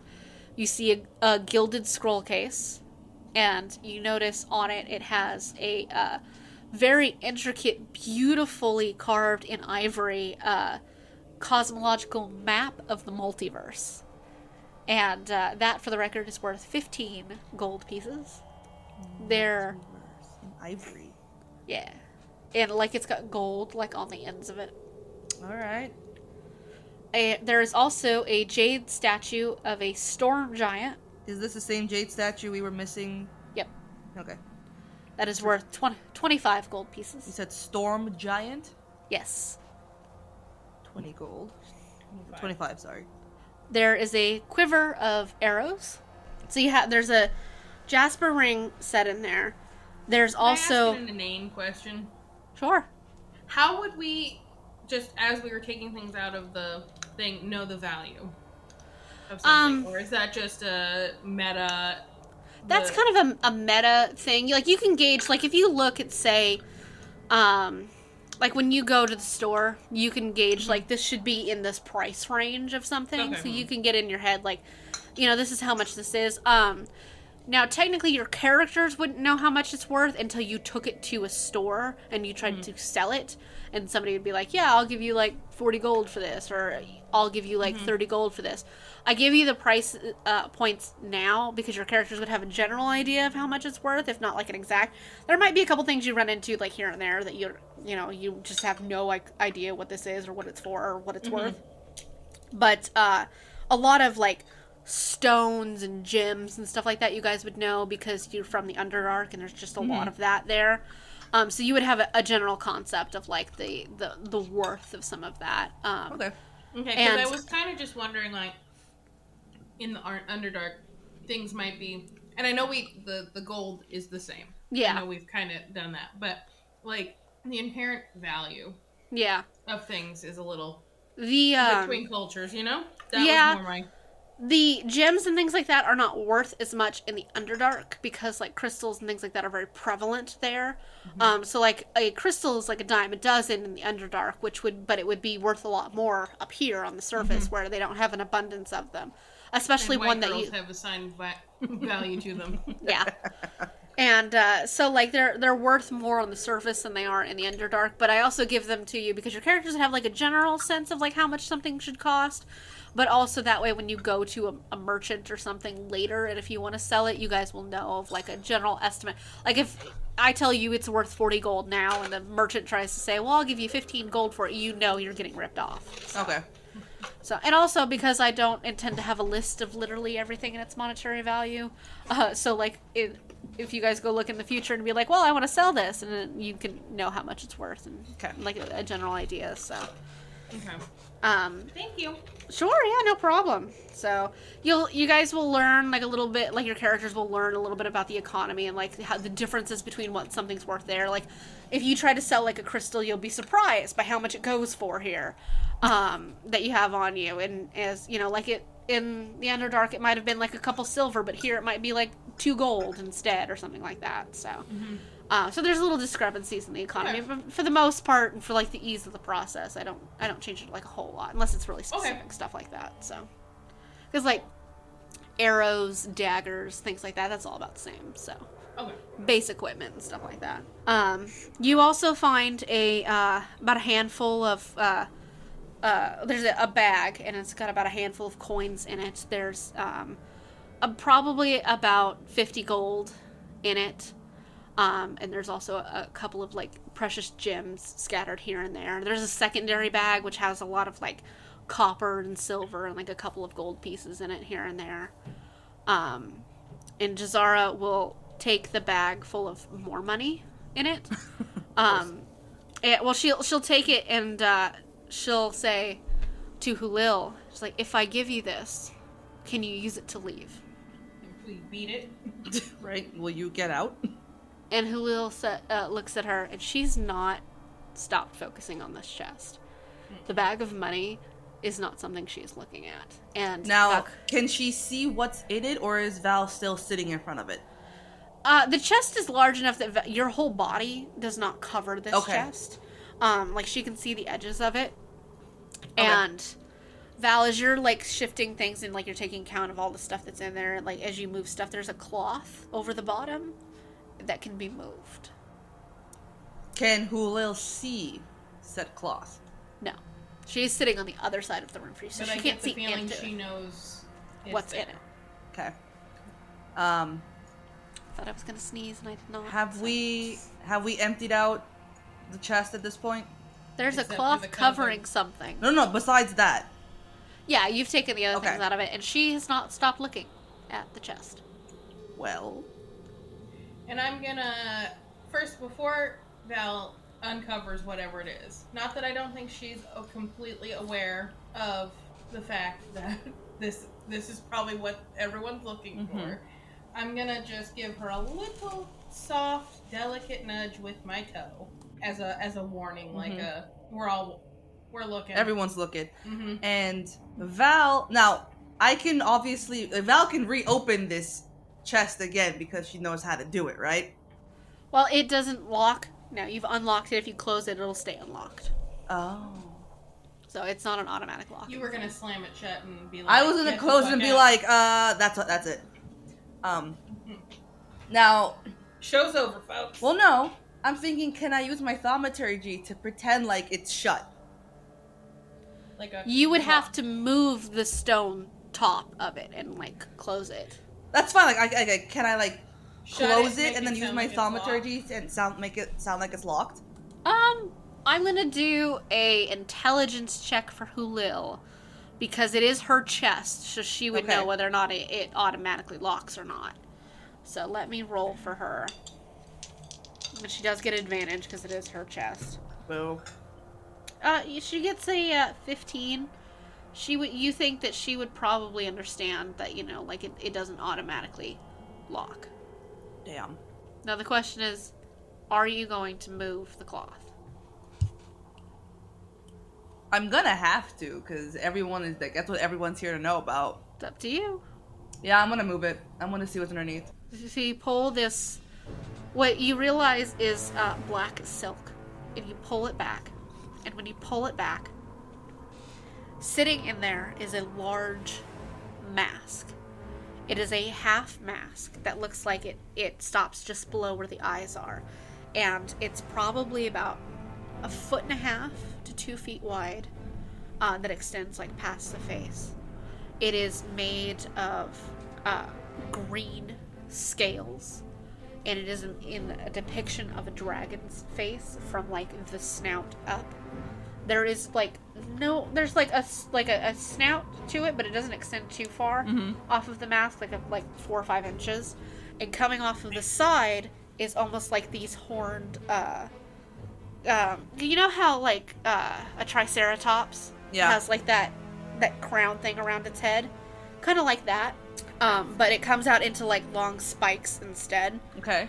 And they're made entirely of green scale. And you look at this mask and it's beautiful, it's detailed, the scales look like real scales, and it sets as a half mask, so it doesn't cover the bottom part of your face, but there's an eye set where it looks like there should be like dragon eyes there, but there aren't for somebody to look through. And it's the way like the spikes on it like curve and everything, it looks so realistic and natural. It's hard not to stare at it because it's just probably one of the most beautiful pieces of craftsmanship you have ever seen. Roll me an Arcana check. I do +4. 23. This is one of the most dangerous magical things you've ever seen in your life. Oh. It is powerful, and you are aware of like deep magic and ancient magics, and like you live in a city that's full of like wondrous and powerful magics. You live in a city that has a device that protects it, and like you've been surrounded in magic your whole life. Your father has like this ancient like magic as well, and your friends have different types of magic. Asha has this bright like holy energy that shines like moonlight. Jaz'Zara's magic is like deep, and it reminds you of like the shadows of the caves in the Underdark. Your own magic like twists and like pulls like smoke and shadow, and like your father's magic is very like bright and like fiery, and because he's very like fire based and stuff like that. This is something else. This magic, the way like it just brushes against your senses, tells you this is dangerous. It would be like somebody if you pet a cat in the fur in the wrong direction. It just grates against you. Like somebody rubs sandpaper across your senses. Like it, you look at it and you realize this is an extraordinary, powerful artifact. You don't know what it does, but you come to this understanding in this moment. This is what Hulil has not left for. And it's in the shape of this dragon. And she's wearing a dragon, like, amulet. There's a dragon mural on the wall. She's got all these tattoos. Whatever this is of extreme value to her as a person.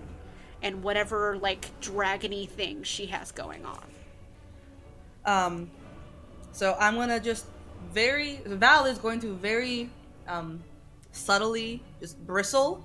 Mm-hmm. And no one will notice other than Asha and Jazz because they're so attuned to her, like, minuscule stuff.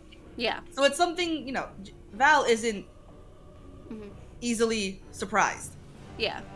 So she kind of ruffles a bit, and she's gonna she's gonna cover it up again with the silk, with the black silk, close the stone, and as she stands up, after she closes it, she's just gonna slowly turn her head, only her head, towards Hulil and be like, explain, now. She gets this look that crosses her face of almost like evil knowledge. And she just stares at you because she understands that you have some comprehension of what it is. Depth of strength in this piece. And she says, one day we will use it. And the others. And we will summon him. And she leans back against this dragon mural, and she says, we will summon the gate, and we will bring her here. She will come, and she will start Exandria anew, under her control, and we will all answer to Tiamat. That is but a piece in the puzzle that is already in place. Soon, you will all understand the might of the dragon. And she leans forward a little. She's like, give that to me, and we will leave. Like hell I'm gonna give this to you.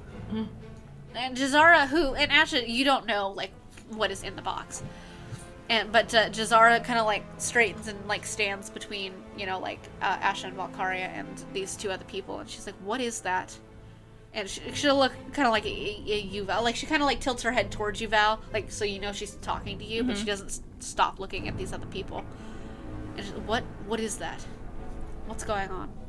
There is a giant half mask with green scales, like dragon scales. It looks almost real. But, Jazz, it feels wrong. Like, it doesn't feel right. Wrong, like evil wrong? Just destructive wrong. Like, I feel like even in the most well-intentioned hands, this would just cause devastation. And Jaz'Zara kind of straightens and she turns, she faces, like, these people, and she's like, well, I guess we know you're not leaving with that. Or you're not leaving at all. And, like, Hulil kind of gets this angered look on her face. And Jaz'Zara will step forward and she says, you have a choice. You can leave. We'll give you this money. You can leave, take it, go fetch your sister, and anybody else left in the city. And you can leave and just never come back. And you might actually make it to somewhere that can heal you. Or you might die trying. Or you'll die for sure, here, in this cave. Either way, you're not getting what's in this chest. If she says it's evil, it's evil. If she says you're not having it because it's some deep, dark, horrific power, you're not gonna get it. Do yourselves a favor. Leave. While you still have the chance. She's going to roll a persuasion check. At least if you actually leave this cave, you have a shot of surviving. And that is a natural 20 for Jaz'Zara. Oh boy. Okay. And, because you can tell that, like, Val is pissed. yeah. Val is serious, and that is the first indication that's something. Yeah, well, Val is not pissed, she's serious. You're right. When Val gets serious, you know something's up.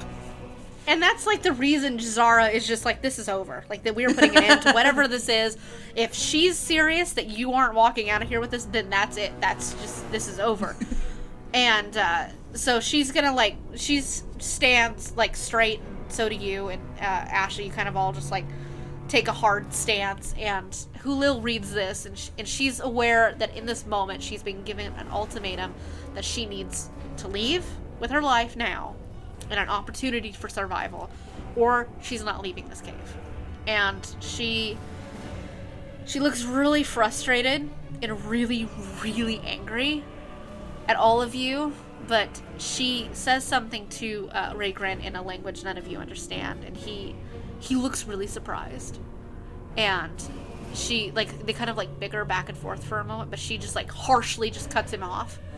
And she gestures at him to come over, and he walks over to her, and he's going to gather, like, their bags, and he's going to help her up. And Hulil very shakily stands, and she says, give us the money, and we'll leave. And she looks like she's really reluctantly saying that, but she has decided that she will leave if given this opportunity, because it is the only opportunity she has. Clearly you have more sense than your sister. Is my sister still alive? For now. Then I suppose we should go get her and any other funds she may have, and we will leave the city together. Oh, fun fact, she's got 2 really big wolves, so don't startle her. Oh, I know. Okay. And they very slowly begin to, like, limp past you, and you hear, like, the toad, like, come up, and, like, you hear them, like, shuffle onto the toad, and, like, the sound of the water as it, like, ripples away as the toad, like, takes them away. Oh man, I should have told the toad to eat them. You don't want to give the toad... You know how well it went that last time. And you don't want to give the toad an upset stomach. We like the toad. That's fair. It was a nice toad. And Jaz'Zara's going to turn, and she's going to look at Valkaria, and she's like, what the hell is in there? Girl, I don't know. And Jaz'Zara's going to open it, because she wants to see it. So, Asha, you going to look at it, too? Yep. Yeah. I got so it now.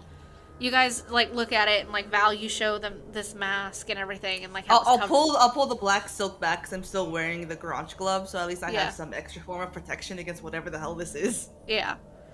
Jaz'Zara just kind of looks at it, and, Jaz'Zara, like, understands, like, deep magic. Her family is all about, like, spellcrafting and, like, all this stuff. So she understands, like, deep magic, too. And, like, as she stares at it. And Asha, it, like, hits your senses a little differently. Because, like, you have, like, this radiant and holy magic and everything like that. And every fiber of your being is telling you, this evil. This is so fucking evil. This is the most juju. evil thing Bad juju. you have ever come across. And, like, it really grates on all of you just to look at it and see it. And Jaz'Zara says, we can't leave this here. We cannot leave this here for these people. Like, everyone in that town knows this cave exists. All you have to do is feed that frog a fish, and they'll take you right to it. Like, we cannot leave something this ancient and evil and dark here for any random curious kid to find. How are we going to carry it, though? I want no part of touching it physically. We can put it in the quiver. Oh, We have the quiver. We should probably put it in the silk pillowcase that I found and put that in the quiver. We could do that. Leave it wrapped in the silk it's currently in. Yeah, I'll wrap it, put it in the quiver. Okay. And so you guys, Val, are you the one who's going to, like, yeah, wrap I it got up the and gloves on. I'm going to touch it, pick it up and wrap it in. So you take the silk that was thrown over it in the beginning, to begin with, and, like, you have your gloves on, and you don't touch it, like, you wrap it up and everything like that, and you put it in this pillowcase, and Jaz'Zara opens up one of these interdimensional little pockets in her quiver, and you guys, like, put it in there and zip it up, and you now have this ancient, evil, green dragon mask. All right. So does that mean we go back to Palebank at this point? Well, you guys have the, there's the powder that's in, like, the dragon mouth, and then there's the other vial. You guys did find the last remaining blue vial. The last blue one. And, you guys, like, when you were, like, going through this, you didn't touch the blue vial, you just, like, left it where it's, like, leaning against the side. And Jaz'Zara says, well, we can wrap this up in something else, put it in a different pocket, and take this back, and Elro can perhaps find a way to dispose of it without risking exposure to anyone else. Yeah. Or study it. Well, that's true. At the very least, we could take it back and give it to Elro, and he could decide what to do with it, since it's his people that are getting infected. And at the very least, we found the source of the infection. What are we going to do about if anything, are we going to do about the loose powder in the lock? Well, I don't know if it'll work, but I can cast Burning Hands at this stone and see if it'll just incinerate the powder. How about we clear the space as much as possible before you do that? Jaz'Zara says, I think that's not a terrible idea. And she says, but there's another thing. If we can move this lid into this fire, we could just burn the whole thing that way. No, that's too. We could just put it in the bonfire, and then you could light it from a distance. Like, we could put the fire out, put the stone thing in there, and you could light it from a distance. Even with, we could use some of this material, light it on fire that way. You could just cast Burning Hands at a distance. Works for me. Okay. How are we gonna get it there, though? Pull it with rope? Tip it. We could probably, between the three of you, I would let you do a strength check to move, because the top of the top part of the lid that comes off, and it's much lighter than the rest of it, because the lid portion is very high up in the chest. Right? Yeah, it's just set. Okay. So, everybody can roll me a strength check to see if you guys can move this. 15. 12. Jaz'Zara also got a 15. It takes you guys like a hot minute, and you guys put out the fire, because as soon as you don't want it to like burn immediately, because you want to get out of the blast of the incineration and everything like that. So you guys die down the fire. You can use thaumaturgy for that, actually, to like help put out the fire, or at least lower it so it's not entirely out, but it's just like some embers, so it's easier to start back up. And you guys take your time. You're very careful about picking it up and like slowly moving it over away, like the couple of feet. It's not super far. It was probably like 10 feet from like where the chest was to the fire. 10 feet too many for something so heavy. Mm-hmm. Yeah. And you guys like just let it down, and it just goes thunk really hard, and you're just like like, you guys have fought your way through elves and dwarves and like toads and all that, but that is probably the hardest thing you've done. And you guys like set it in there. Jaz'Zara's kind of like propping some logs up like around like the face of it, maybe like putting a log like in the teeth of the dragon and everything like that. And all of you kind of like scoot back to the entrance. You can use a fish to like summon the toad to come back to you guys, and it'll, and it does. It came back, and you guys like stand like right next to it, and then Val, you can use Burning Hands to, like, catch the wood on fire. And just as a parting goodbye, just kind of flick Burning Hands towards it. Yeah. And then, like, Jaz'Zara and Asha are already on the toad, and then you do that and just immediately jump on the toad, and it starts to sail away. So you guys minimize your risk of exposure, like, as much as humanly possible. So, you do that, you sail back. It's getting a little late at this point. You guys might want to spend, like, the night in the cave, or you can walk through the night and get to Pale Bank at probably, like, 2 in the morning. Because you've spent quite a bit of time here. Because it took you half a day to get here. And you had all this go on. So now it's probably early evening. So you can choose to spend the night in the cave. Which now you know everything that's in it. Like, and Jaz'Zara does like a little like perimeter check to make sure like Hulil and her companion had left. And they did. But it's your choice to walk through the night back to the village. Or to stay here for the evening. How dangerous of a walk is it to get back? Because I don't know if I want to sleep in a open cavern where anybody can walk in. You know, there's the bed thing, so it does narrow down. So true. You guys would know that walking at night, like Jaz'Zara, when you guys had first gotten out of the Underdark, wouldn't let you walk at night. Like, Okay. as soon as it started to get dark, you guys took shelter and everything. You also remember how cold it was once the sun set. Like, it's cold, but once that sun sets, it was really fucking cold. And then you guys had bunked in, like, between trees and stuff like that to cut down on the wind and everything. But you think that, at the very least, the cold would be really terrible, but not to mention anything else that's out there. You wouldn't really have trouble seeing, so you could see just fine. But it's the unknown of the night predators that might be out there. Alright, well, that's just kind of... I'm comfortable staying in the cave. Yeah, let's call it a night by the holes and the fire. So you guys, you go and you take a little, do you want to do it like where the bedrolls were? So you're like further into the cave? Yeah, and then there's like a fire around there, right? So we can see more. Alright, so you guys like light the fire and everything there, and you get it going, and you spend the rest of the evening like inventorying the things that you got, comparing it to the list of the things that that Ergon had sold, and you realize you found everything and everything like that. Is there anything you'd like to do, like any way you'd like to spend your evening in this cave?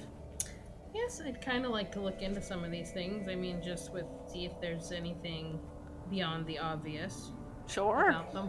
Sure. Is there anything inside the scroll case, or is it just this case? You really just look at the beautiful intricacies of this, and it looks like it depicts, for the scroll case, like traveling from one like plane of existence like to the next, and like you see what looks kind of like Exandria, like at the bottom, and then what looks like this really lively, insane looking forest comes after that, and then there's like all these swirls on the next part of it that all look like it almost depicts like smoke and shadow, and then from there's like a bunch of constellations like carved into the top, and it looks like there's like floating rocks and stuff like that. It's beautiful, and it is empty, but it is probably one of the most beautiful pieces of craftsmanship you've seen in a very long time. All right, well, Val is gonna sit down and kind of tune into her crystal again. Okay. And Asha's had about a day. So she's just gonna curl up on one of the bed rolls with Myth and just pet to lower the blood pressure. That's fair. Now, would, like, Val had a thought. If she takes her crystal, the Hallows Eve, and brings it anywhere near this dragon mask to see if it would have a reaction. Sure, you can. You can ask Jazz to bring the mask back out, and you guys very carefully like set it back out and everything like that. And you hold your crystal and like you focus on it for a moment, and as you hold it out, there's a pulse of like the magic as you focus on it, and you really connect with your crystal, and you can feel like its magic like connecting with you and your own like personal magic. And as you focus that combined energy on this mask, it really gives you a sense of when you had first like focused on the crystal, you had been taken to what you think might have been another plane of existence, to the space that you'd never seen, and that feeling of a foreign place also is kind of present at the edges of this mask. Like it is somehow also connected to somewhere else. Maybe not the same place, but to somewhere else. It doesn't give you the feeling that your crystal and this mask are from like the same plane of existence, but it does give you that same like foreign, otherworldly sense. Okay. And which would make sense to you overall based on what Hulil said of summoning Tiamat. Yeah. Okay, cool. Beyond that, you guys, in the other little bag, had a handful of gold.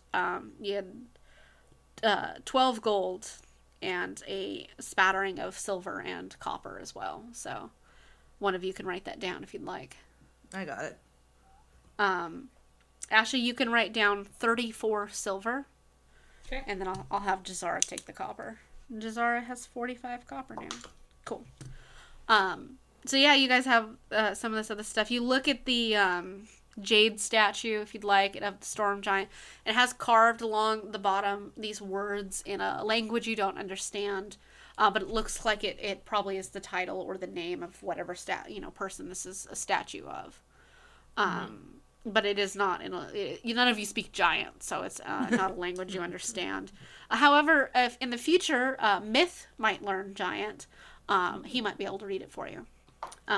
Make a note of that. And Myth reminds me of Bob the Skull. I was hoping for a little more Mr. Kindly. Mr. Kindly, yeah.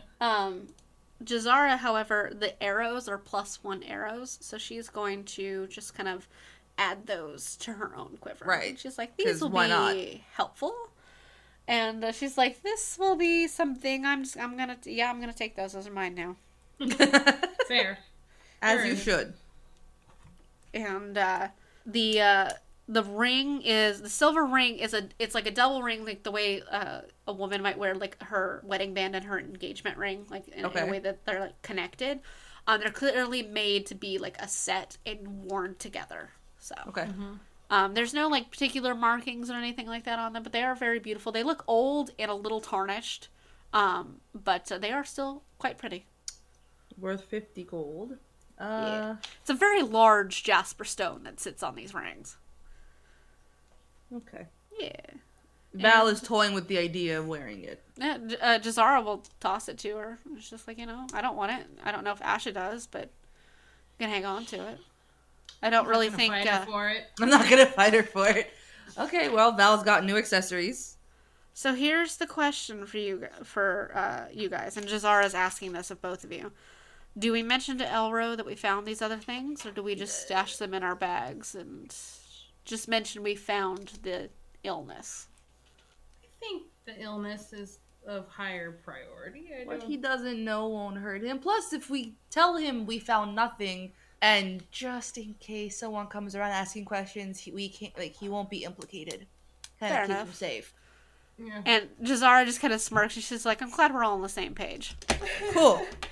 And she looks at like the ring and like the statue and everything like that, and she's like, we are in a different world than we know. We are broke. We have no resources, and we're currently depending on the charity of people we just met. I'm all for taking what we can get when we can get it. It's already stolen. We're just stealing it, protecting ourselves first. Repurposing it, if you will. Yeah, we're repurposing it, and we're not telling elderly old man so he doesn't get hurt later. There we go. Wow, we are really rationalizing this really hard, but let's just take it and make some money in the next town over. Works. Tally-ho! So you guys like all stash everything away, and is anybody gonna take anything particular? Like Val's taking the ring, Jazz has the arrows. That still leaves the scroll case of the multiverse, the storm giant statue. I will take the scroll case for sure. Okay, and you guys can throw the storm giant statue in Jaz'Zara's quiver as well if you want. Sure.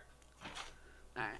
That way it's as discreet as it can look. None of it's like really like very obvious. And Val, you think wearing a ring, you're already wearing like some jewelry. I'm already wearing rings, so it's fine. Yeah. I would just put it on with the teeth so that like it's just disturbing enough that I'm not gonna look that any closer. Fair. Like if you need to hide it, you could always like, put it on a little chain and hang it off your tail or something like that. There you go. So, but so you guys go ahead and tell me what order you'd like to have a watch in.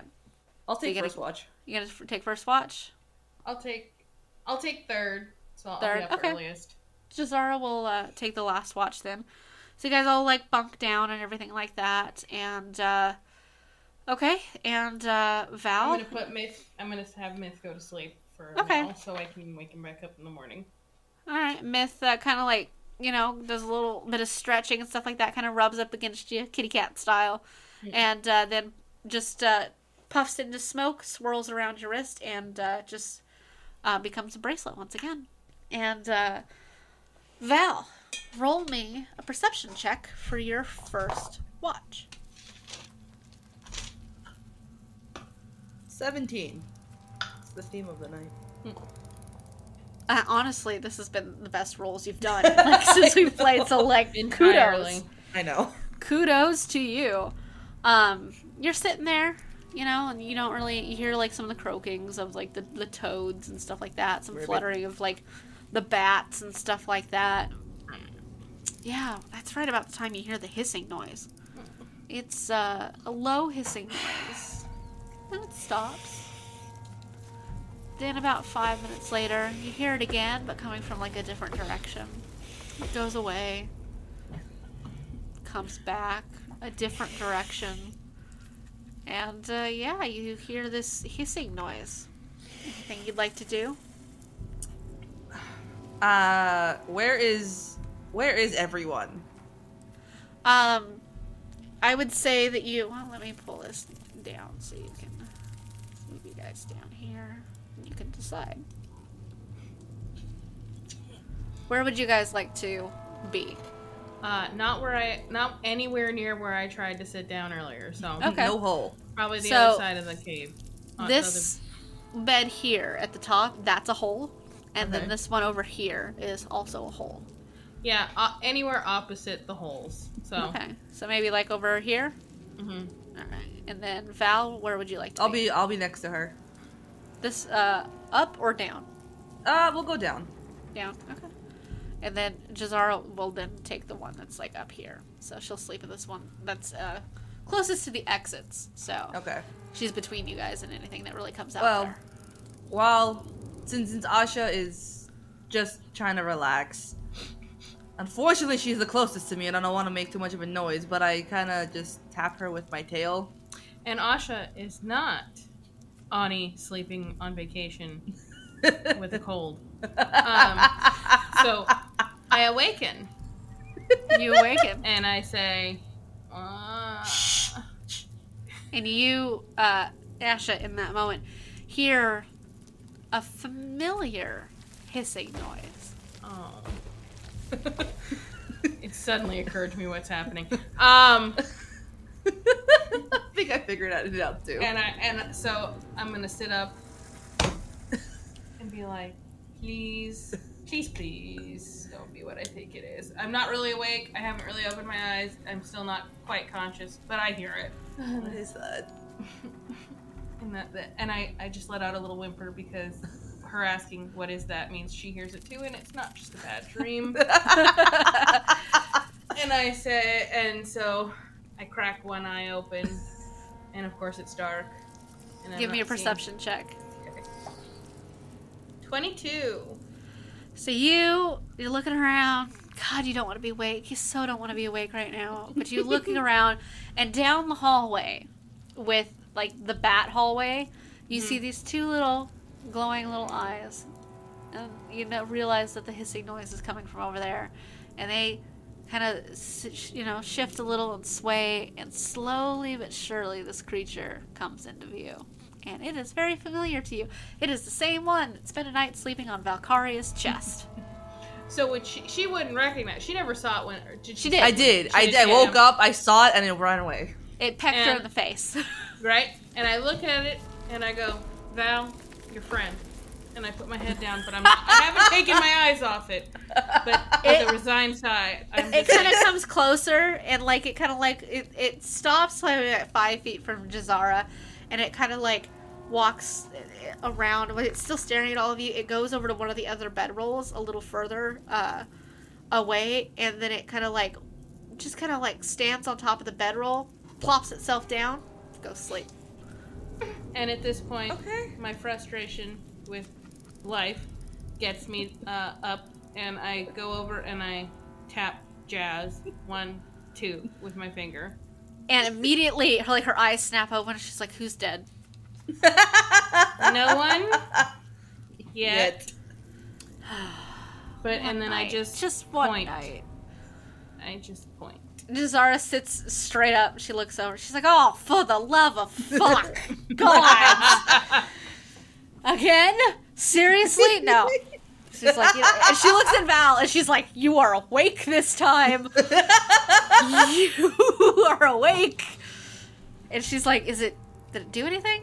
Is it doing anything?" And it's sleeping. Just kind of went to sleep in the bedroll next to you I came out of that cave though, with the guano. and you know it's a fun creature. Jaz'Zara just sighs, and she looks at it. You know what? Why not? Why not? Why not? We fought toads today. Like, why the fuck not? I mean, if Whatever. it just went to sleep, It wants the same thing we want. Warmth. And sleep. And with that, Jaz'Zara's like, you know what? Good for it. And she goes back to sleep. She's like, fuck it. If it tries to eat you, let me know. Otherwise, leave it alone. Let it sleep. If it's not going to hurt you, don't hurt it. Mm-hmm.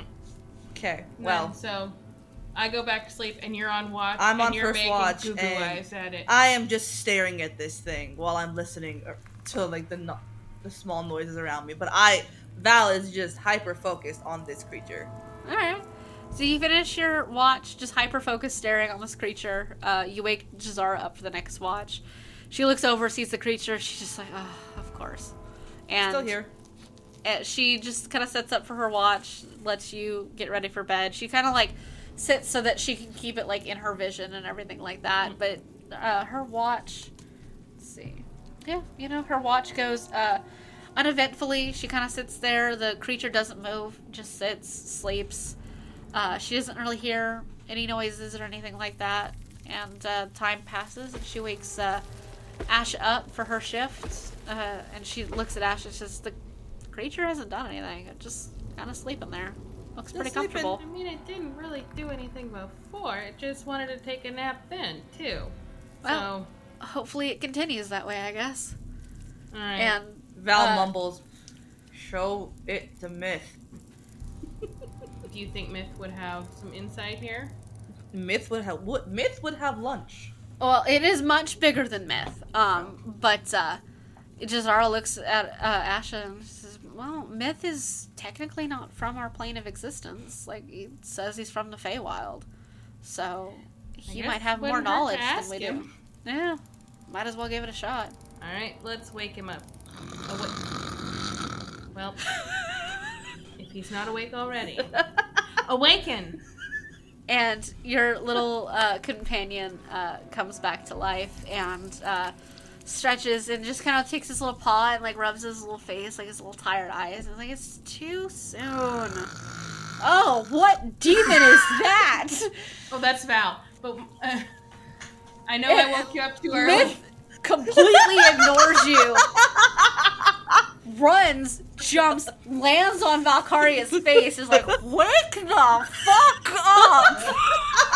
It's been 10 minutes! Actual words have been spoken to me. That's true. And if Valkaria doesn't wake up, Myth is gonna start digging his little claws, like, into your face. And Wake up, wake up, wake up. And does Val wake up? It's got claws on her face. I mean, but we know Val's a heavy sleeper. What What should does I she roll? roll? Roll a perception check. I will say it's a straight check because something is actively clawing your face. 15? 15, you wake up. Like, his claws in your face. You wake up and Myth's face is in your face. And he's like, shut up, that unholy racket, you demon creature. Huh? What? You're Just snoring again! God Oh. damn it. I can't help that. And, like, Myth, like, sits back and is, like, sitting on Valkaria's chest, and he turns to say something to Asha, and he sees this creature. And he, like, pauses for a second, looks at the creature, then looks at you and says, where did you get the goose? Is that what you call it? Goose. Okay. Okay. Thank you. Okay, what is a goose? We don't have them at home. The tail, like, swishes back and forth. It's like, how the hell did you get a goose? Not the first time. Tundra. It kind of looks down at you, Val, and it's just like, okay. That's weird. And it kind of, like, pops down, walks over to the goose, and just kind of, like, puts a paw and, like, taps it. Hey! Hey! Who the fuck are you? Hey! Then he And tries it again in another language, I think. The goose's head, Mr. like, Kindly. comes up, and it, like, looks directly in, like, Myth's face. And, like, Myth kind of, like, tilts its head, and then the goose tilts its head. And then, like, Myth shifts, the goose shifts. And this goes on, and, like, shifting a little, and, like, tail wagging and stuff like that. And then Myth looks at the goose, nods, turns around, walks back to you guys. Like, okay, he's cool. Does Care he have to a tell name? us what just happened? Yeah, he likes you. Oh. All of Yeah. us or just Val? Oh, he says Valkaria makes a... well, to be fair, he said the purple pointy one makes a great nest. Well, that's a fine compliment, isn't it? Purple pointy one makes a great nest. And Well, you can tell the goose he can use me as a pillow whenever he wants. And he relays this information to the goose. And the goose kind of like looks a little happier at that. And it like makes it like a hissing noise and like a gesture at Asha and then Jaz'Zara. And Myth nods. Yeah, he seems to be okay with the two of you so long as you quit trying to make him go places he doesn't want to go. Referring to when you guys like tried to herd him, like you know, like around the camp and everything Fair. like that. Jaz'Zara's like, our apologies. We didn't know what he was. and Jaz'Zara's just like, is there a reason he seems to be following us exactly, like us specifically? And Myth nods and says, yeah, he seems to like you guys. Seems to find you guys fun. That's it. Okay. He's taking a liking to you. Sure. Is he magical or in any way, or just He's like an animal? And Myth kind of like tilts his head like back and forth and says, well, in the magic, all the way all animals are, I suppose. The ones that are from here or there or anywhere. But he's from here and not where you're the Fey plane of existence? And Myth smiles at you and says, well, I didn't say that. But I don't think that's for me to say either. So And, it's not lunch. And Myth like Of course stretches, it's not lunch. walks back over to you, and Asha stretches and says his name is Sir Goosington of Gooseville, and then pops back into a bracelet. Well, thank you, Miss. Sir Goosington of Gooseville.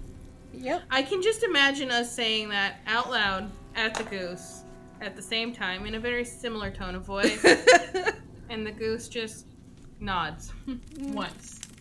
Goose looks at all of you, then just tucks his little head back, goes to sleep, Good night, Sir Goosington. and it kind of like makes a squawking noise at you, like in acknowledgement, and bunks back down. Cool. On that note, I'm going back to sleep. Jaz'Zara's like, that's fair. yep. And Okie yeah, so Asha, you take the last watch. Morning comes, the goose is still there.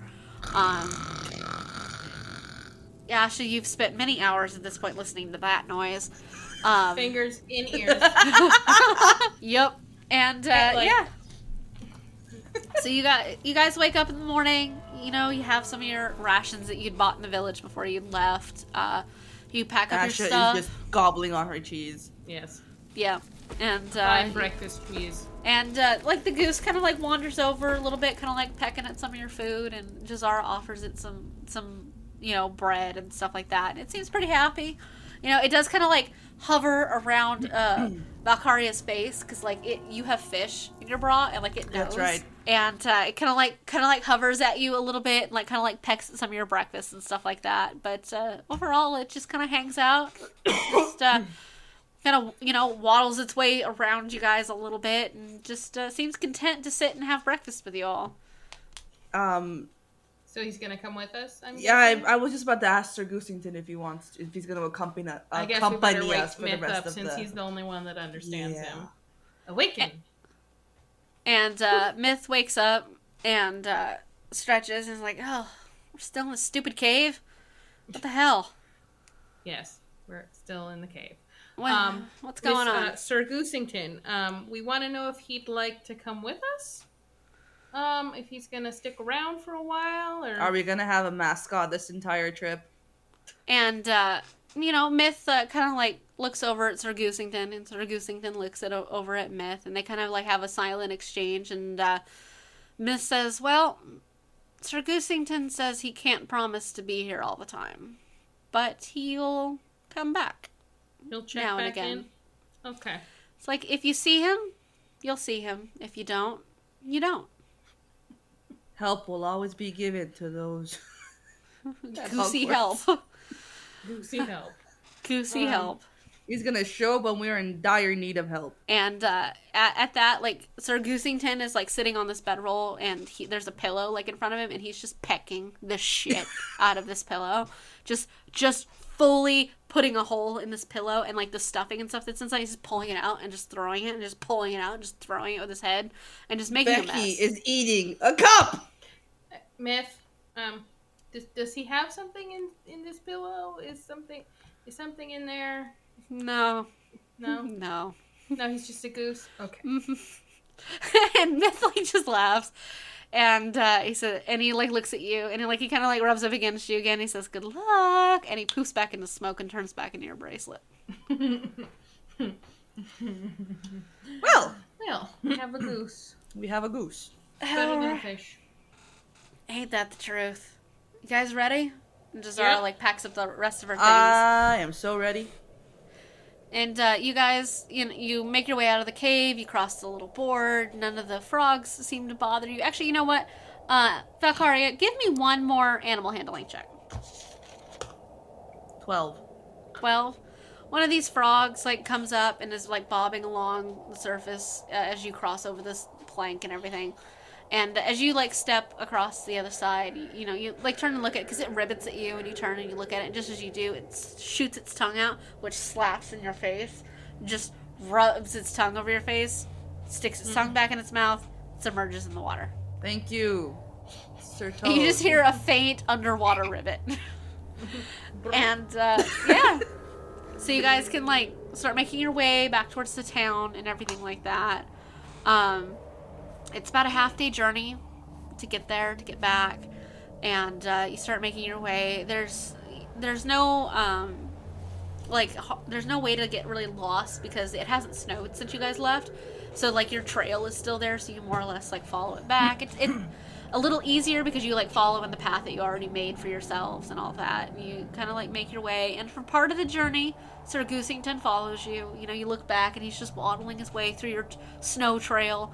And you look back and he probably follows you for like I'd say about 2 hours, and then one time you just turn around and he's just not there, and you kind of like look around a little bit and kind of search for him, but if you go back and you look like where his footprints like kind of end, they just kind of vanish like from one step to the next, and you don't see him for the rest of your trip back. Asha, roll me. He's moved on for a bit. He's gone back into the goosey plain. Roll me a d8, please. He's gone back to Gooseville. 2. As you guys are wandering back and everything like that, and you don't see too much life or anything going on, but you do hear like something in the distance, and as you look out towards where like the ocean is, you can't really see the ocean too well from where you are, but like it is out there, and you do hear like faint a roaring noise. You can't see anything, but you do hear a faint loud roaring noise that eventually does fade from the direction of the ocean. Oh, it's not like the tide, it's a separate noise than the tide? Yeah, it's a roaring noise like a creature.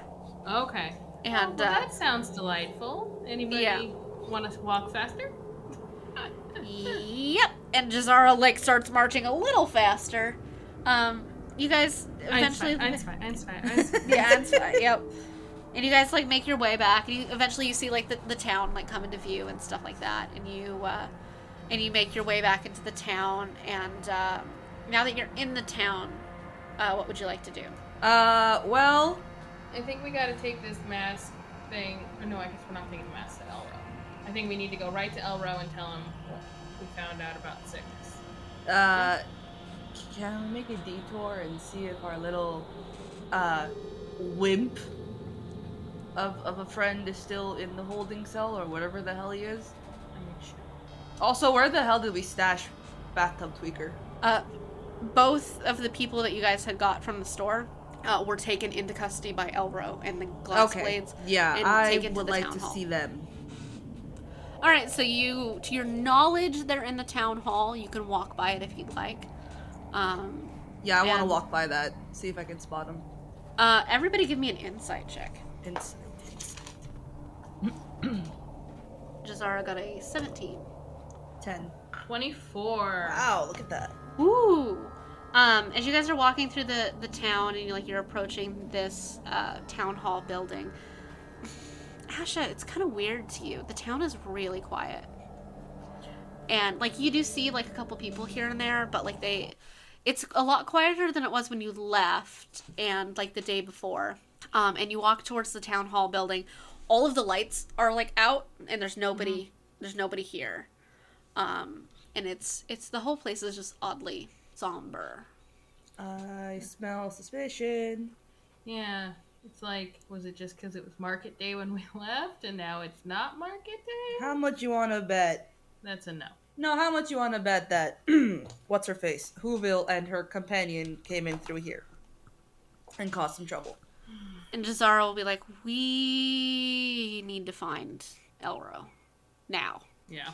And she's like, I don't know where he lives. I guess we could start with the inn. Yeah. Someone will know there. So you guys start making your way back to the inn. Mm-hmm. And you get closer to the inn. There's more of more people here. There's some people waiting. There's groups of people standing outside and stuff like that. None of them speak to you as you approach, and none of them really pay you much mind. They're all just chatting intensely amongst themselves and stuff like that. And you kind of shift your way past some of these people and stuff like that. They do see you guys, and when they do notice you as you get close to some people, they do part for you as you make your way towards the front doors. And are you going into the inn? Yeah. All right. So you guys step through the double sets of doors into the inn itself, and you notice that the inn is extraordinarily hot.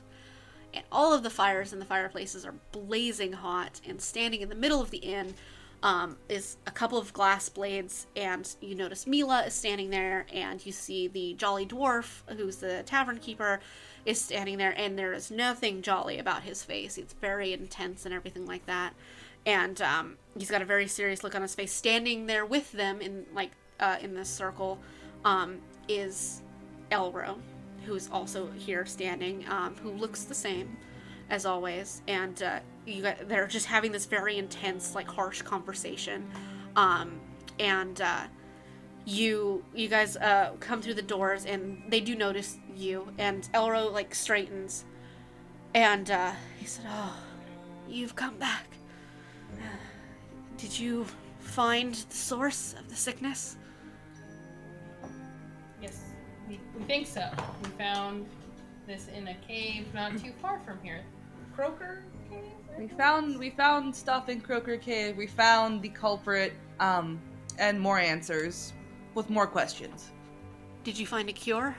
No, we did not find a cure. You guys have approached him and this group of people that is talking with him. You notice a couple of older people that look around Elro's age are also in the tavern, and everybody seems to be having before you walked in having had a very intense conversation. And Elro looks at you and he says, "It is most unfortunate. I am Elro, afraid what's going on? I am afraid the sickness has spread. Magic and honor have contracted the illness. Oh, how the hell did the kids get this? Their parents have it as well. It is as of last night. They have contracted it. They came down with the first signs of it, and their parents soon after. It's possible they were infected days ago. It's not really sure.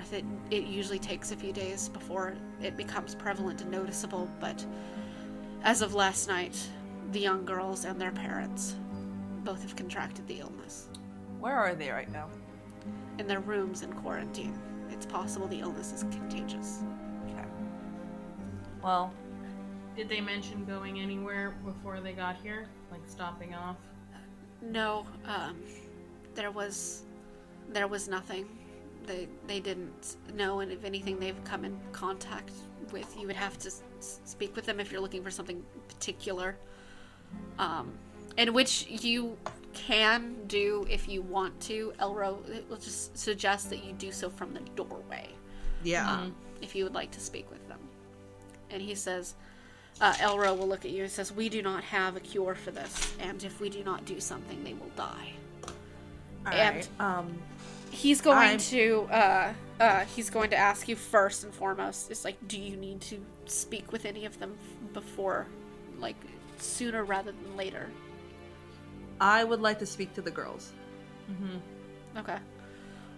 He gestures you guys towards the upstairs, and you make your way upstairs, and they're all in one room, and he knocks on the door, and he says, it is I. They have returned. The ladies would like to speak with you. And you hear a faint but male-sounding enter.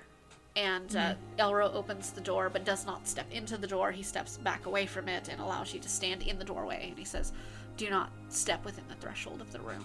And as you look in the room, you see 2 beds. In one of them, which is the larger one, you see Irvin and Fenton, and they are in that, and they're bundled up. They still look pretty good. You know, they've only really had the illness for like a day. They still look pretty good. They do look a little cold. But the girls are in the other bed, and they're like huddled together and stuff like that. And they've got more blankets around them to try and keep them warm. They don't look bad.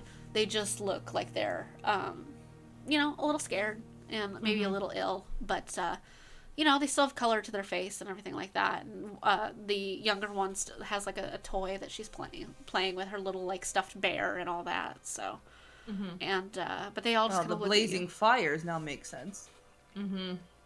And Irving will look over and say, "You returned. Did it go well?" As well as can be expected.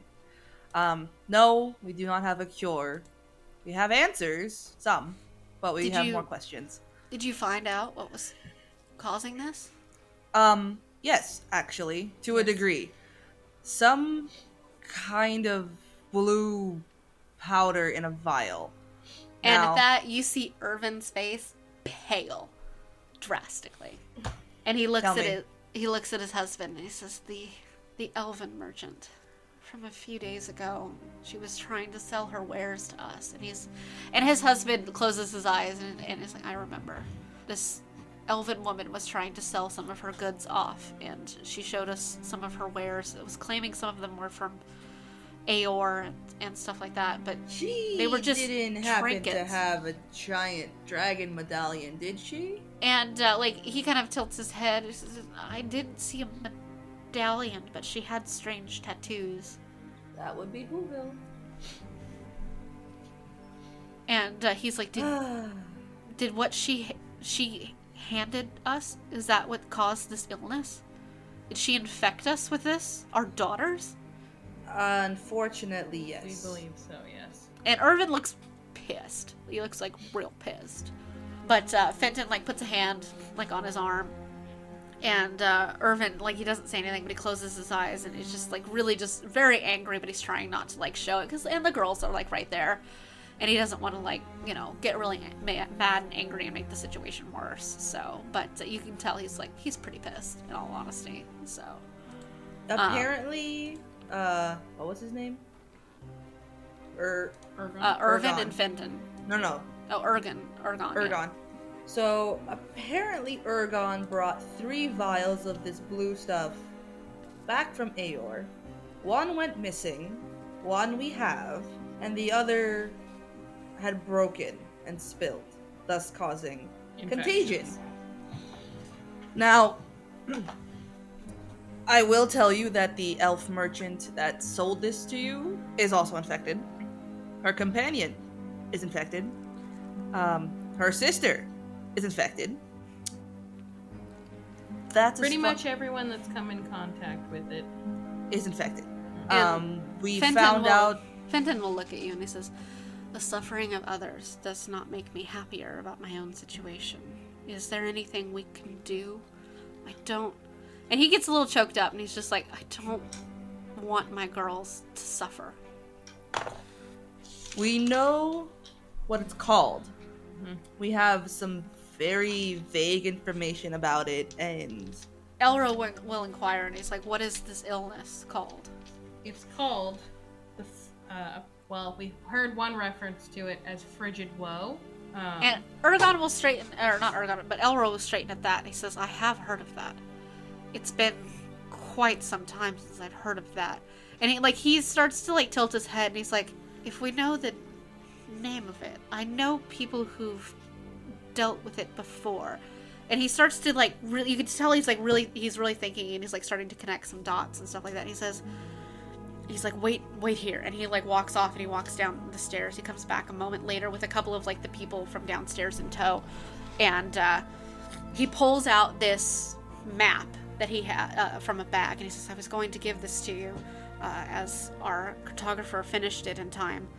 As a thank you for all that you've done for us. But I suppose now you're going to put it to possible use a little sooner than expected. And he unfolds this gigantic map of Wildmount, which is the map I have, which I will send you guys a digital copy of, so that you may look at it. And but I am actually, but this is Palebank Village, and Gotcha. And Elro will tell you, and he's just like, this is where we are. However, this is Silrinia. If you go here, across the way, you'll have to take a boat. But if you go there, there is a cleric there. She's not powerful enough to stop the illness, but she can buy you time.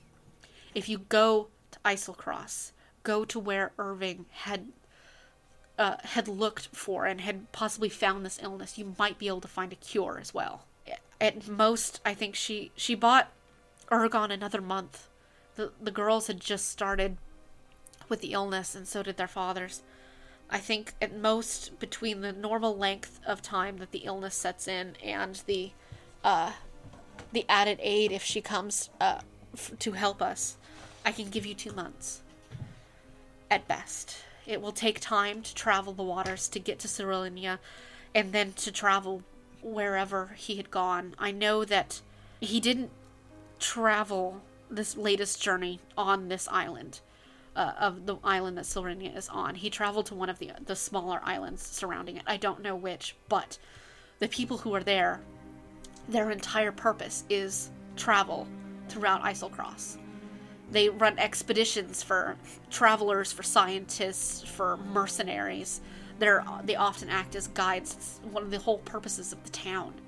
If you go there, somebody is likely to know where he went, and if they can't take you there directly, they can at least point you in the direction. It's our best shot at finding a cure for these girls. And how long of a trip is it to get to across the water? It'll take 2 days by boat to get to Silrinia. From there, it depends on where exactly it was that Ergon traveled. Can you spell Silrinia? Yeah, Syrinlya.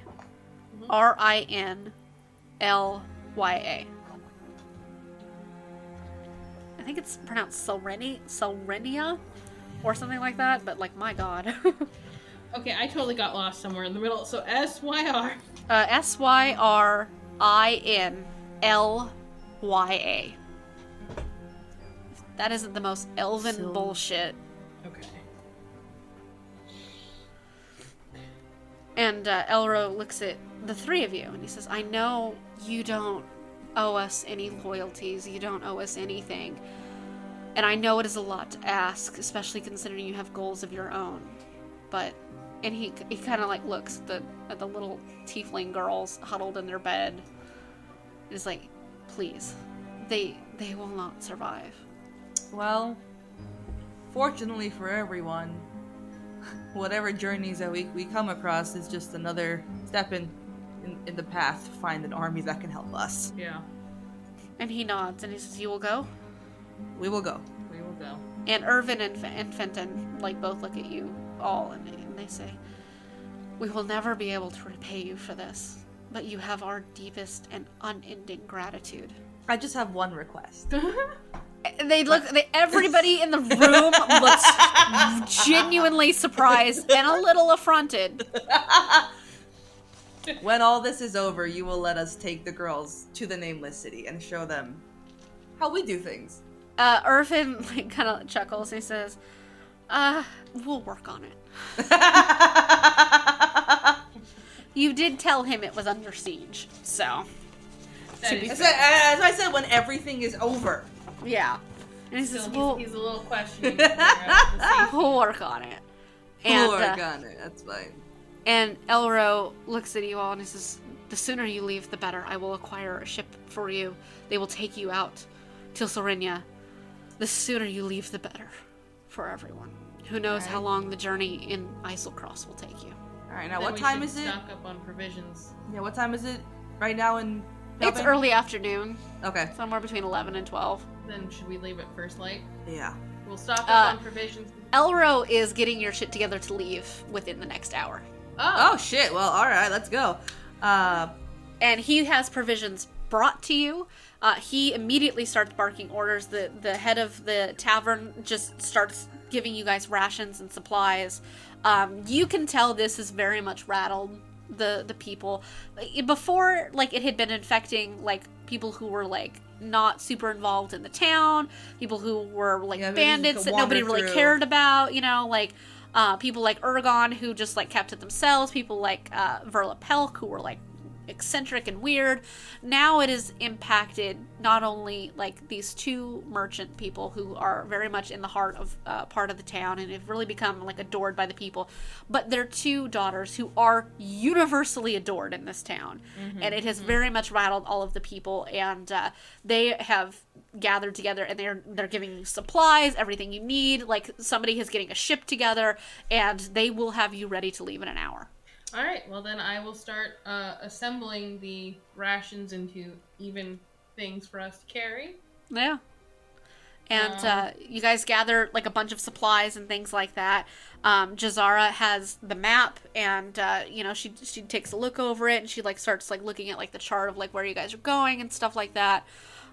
She makes a small note to herself that she may point out to you guys later when it's not so chaotic, but on the map is the name of the place where the drow, like, fort that they mentioned that Irvin and Fenton had seen. She makes a note of the fact that she can see it on the map and where it is. Okay. So, just as a little note to herself, because if you guys are going to find allies on the surface, it would be good to start with your own peoples. Yeah. And Asha's not going to mention it either, because it seems a little frivolous right now, but she does have a very nice map case that we can put said map in now. That's fair. And you guys keep the map like in the case. Yeah, Val is going to ask Elro a question. Elro, I would like to inquire, or say, may I inquire about the whereabouts / condition of the two bandits that we brought to the town center? With everything that was going on, we interrogated them for some information. They gave it freely. I say interrogate, and I said I ask a question, and they pretty much spilled all of their life stories, which was unnecessary, but appreciated. Because at least I know they're not lying. They were... And we know they're not geniuses, probably. He kind of like smirks. It's like, very much not. And he says... We sent them with a group of glass blades early this morning to Uthodurn. Okay, I would convey to your glass blades that even though they're denser than rocks, I would still keep a watchful eye out against town borders. What did you find out? They have some shitty friends. They have some shitty friends. They are Hulil's Goonies. I figured as much. They were, you know, once people from Shady Creek Run come into our town, they tend to stay in groups. And he tells you that when groups of bandits like these come into town, they usually come in decent-sized groups, and there's always a hot-shot leader of some sort, and it's always a pain, and usually they stay for a little while, cause a little chaos, and then harmlessly leave for the most part, more empty-handed than not most times. So Whoville does not seem entirely harmless. Let's just leave it at that. I will make sure the borders are watched. I appreciate your concern, young lady. Of course. And he hands you like a pack of some supplies and stuff like that. And at that, unless you guys have anything else to do, he will start leading you towards the boat. I have some some herbs that I got from Realm around the holidays last year. The Flurber Berber Hobbit. Flurber Berber Hobbit. Hold it. Okay. They're special. I think they'd make a tea that would make everyone it feel nice and cozy. Not necessarily fix them, but help them be more comfortable. So I'm gonna run up and I guess maybe I should give it to the barkeep so he can make. Yeah, probably. Tea. Yeah. He sees you as you come back in, as everybody's starting to gather outside, and he says, "Everything all right, dear?" Yes, I just wanted to give you these special herbs that a friend of mine, a cousin, really, left me before I left my hometown, and I think it would just help everybody feel a little bit better, soothe some of the chills for everyone who's sick. And he very gently takes it from you, and like he puts his hand, like his giant like dwarven hand, like on yours, and he says, "You all are good ladies. We really appreciate the fact that you came into town when you did. I only hope we can be of service. I only hope we can have our own town to go back to." And he pats your hand, Asha, and he says, "Thank you. May you have a swift and safe journey. You stay healthy." And whole. And he smiles and like he pats your hand, and like he's very withdrawn at this point because of everything that's going on. But he takes the tea and like he wanders back into the kitchen, and you can wander out of the inn. And Elro like ushers all of you over to towards the docks and everything, a part of the town you've never been to before. And as you make your way over to the docks, he ushers you over to like this fairly decent sized boat, all things considered. And there's a crew like running around and like pulling like ropes and like putting up sails and things like that. And like there's a captain like shouting orders and everything like that. And everybody's like gathering their supplies, last minute supplies being loaded onto the boat. And everybody piles on. Elro and a lot of the other townsfolk stand on the dock along with the barkeep. And you guys walk up the plank to board the boat and sail off to Islecross. Such a pretty boat. I mean, ship. And as you board the boat, and Elro, just one last time, he says, "May your journey be swift, safe, and at the very least, make sure you're able to come back in one piece." And he like kind of like gives each of you like your hands like a strong but affectionate squeeze, and the jolly dwarf pats you all on the shoulders, and he wishes you all a swift journey. And you get onto the boat, and you hear the captain yell to set sail, and the giant white sails come furling down, and the boat like jerks as it lurches forward, and you are off into the seas of Islecross. And that is where we will end our session. Wow. Yay. We made it to the water. Didn't think you'd end the session on a boat, did you? Not when I'm we on a started boat. with the toad. True. The giant toad is what I'm like. I was thinking to myself, Ash is gonna hate it. Ash is gonna hate it if Val does anything with this toad. She gonna hate it.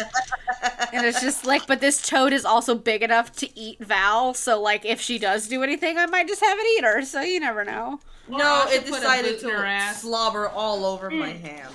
Yeah, one of the little ones did. Yeah. Oh my god, I don't think I've seen that before. She has the little plush dice that she puts. Oh yeah, dice that in. she puts the dice in. It has a little pin on it that says "We all speak Draconic." Aw. It's really cute. That's from a different D&D podcast, actually. So. Fish, come here. Okay. Does Val still have the fish in her bra? I don't think Val ever takes it out of her bra. No. I don't That's think so either. disturbing. It's her comfort fish. Her comfort fish? Good God. It's That's horrifying. Her emotional support fish. Her emotional support fish, equally horrifying. She's Yeah. I'm not gonna acknowledge her. Are you gonna acknowledge her right now? No, I'm just busy sending you guys like I think it attaches a photo properly of Wild Mount. Clank. Clang, clang, clang. Clang. Oh, I was telling Ani I now have I'm just gonna keep my D&D stuff in a bag. Yeah. And just leave it in the car so I don't have to like collect it every time. I've got a pen, I've got my journal, I've got my dice. I think I'm gonna put all this stuff in a bag too and just have it ready. Yeah. We've reached this juncture. We have. And I'm gonna use my Crescent City bag. Mm-hmm. Okay. There's the map. Look at that. Yeah, I think it was trying to send you a video for some reason of the map, and I'm just like, please don't do that. That's weird. But that is the map. I can also email it to you guys if you want to like pull it up on a computer and see it in detail. So, or you can just Google map of Wild Mount. So, Hillbank Village. So we're gonna be going over that crest and to the left to Islecross. Mm-hmm. So you guys, yeah, you're going around, like you're taking off from the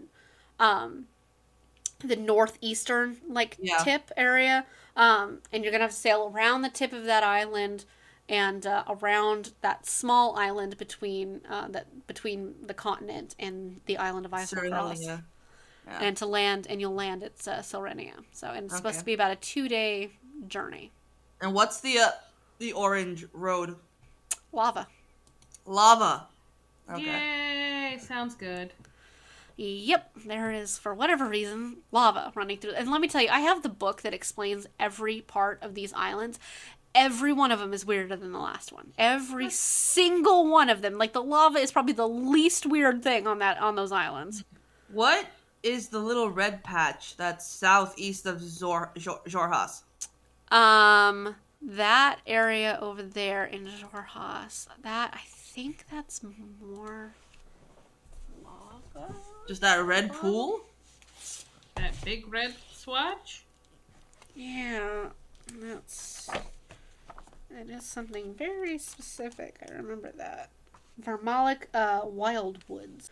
Most of all of that is just a barren field of nothingness. And, oh yeah, you guys are really going to encounter the, really creepy stuff. Like, let me tell you, Wild Mount is so weird. And it has such weird shit in it. And, like, it is so many, like, different, just terrains and stuff like that. And, that's easier if I do this. Either way, I'm excited. Mm-hmm. The Vermalic Wildwood is a forest in perpetual fall. And that is a bunch of very red trees. That sounds surrounded by a lot of wasteland. But not they're so much the wasteland, but the trees sound pretty. Yeah, that whole area is really different colors. Like the trees are red, parts of the grass is like really yellow and red and stuff like that. It's very odd looking, but it's kind of pretty. It's very pretty, very fantasy fall. It's the autumn port. Mm-hmm. And I can show you a picture of the mask too, by the way. Oh, yes. There we go. I will take a picture of this. The mask comes from one of the books that Ani gave me. Oh! It's one of Doug's books. Yeah. Suck it! It's a, it's a little fuzzy of a picture, mostly because the book's really old, but also because I can't show you any more of the photo because that's spoilers. The book is old, so it's also tilted on its side, so you have to turn the photo. Oh. It kind of looks like... Kinda, with less foliage, but like the Green Man. Yeah. The one you guys have is that, but green. Mm-hmm. So, yeah, you guys have a creepy ancient demon mask.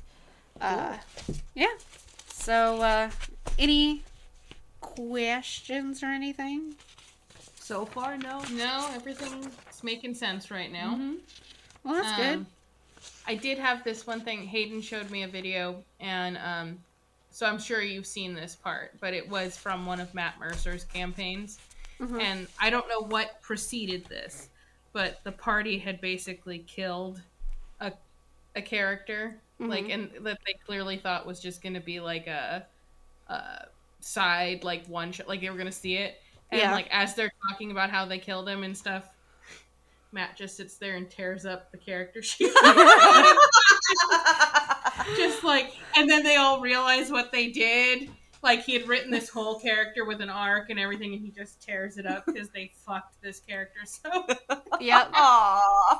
He spent 4 hours working on a boat, like, ocean combat thing that they put an end to within about 5 minutes. Within, like, their first round of combat, they totally just tanked the whole thing because they found a really unexpected way around it. And it's just like, ooh, because one of them happened to know the spell Tidal Wave and just capsized the other boat. So. Oh, God. Yep, so he was just like standing there staring, and you could tell everything about the session that he had planned was just over. And it's just like, oh, and you could just see it on his face, and he just had this giant pile of materials and like minis and like all this, and he's just like, well, I won't be needing any of this anymore. There's so much material, and just put it to the side. And they're like, oh no, wait a minute. You can say that it didn't work. It's like, no, it worked, and the enemy boat rolled a 1, so. And it's just like, or the paper was just like, yep. They had a guest on there once, who was a kobold, and he lasted, I think, 8 minutes, and before he was literally crushed to death by a fire giant, and yeah, it was something else. That was the short life of Spurt. It's just truly art.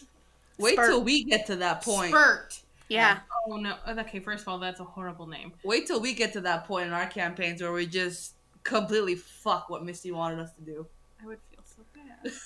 I mean, you guys do what you do. Like, it's fine. I have the more or less ability to, like, just, I know where you're going, and I try not to plan. I do know where I think you're going to go from session to session, and where, like, I need you. As you go, like, in other directions and stuff like that, like, that's fine. I definitely usually just have backup plans for stuff, and I can usually... so far, I've been able to herd you guys, like, in the right direction, so... I sent you the short life of Spurt, so that you may watch all 14 minutes of Spurt's little life. And, and it's hilarious if for nothing else the voice the guy uses to play Spurt is like, Spurt!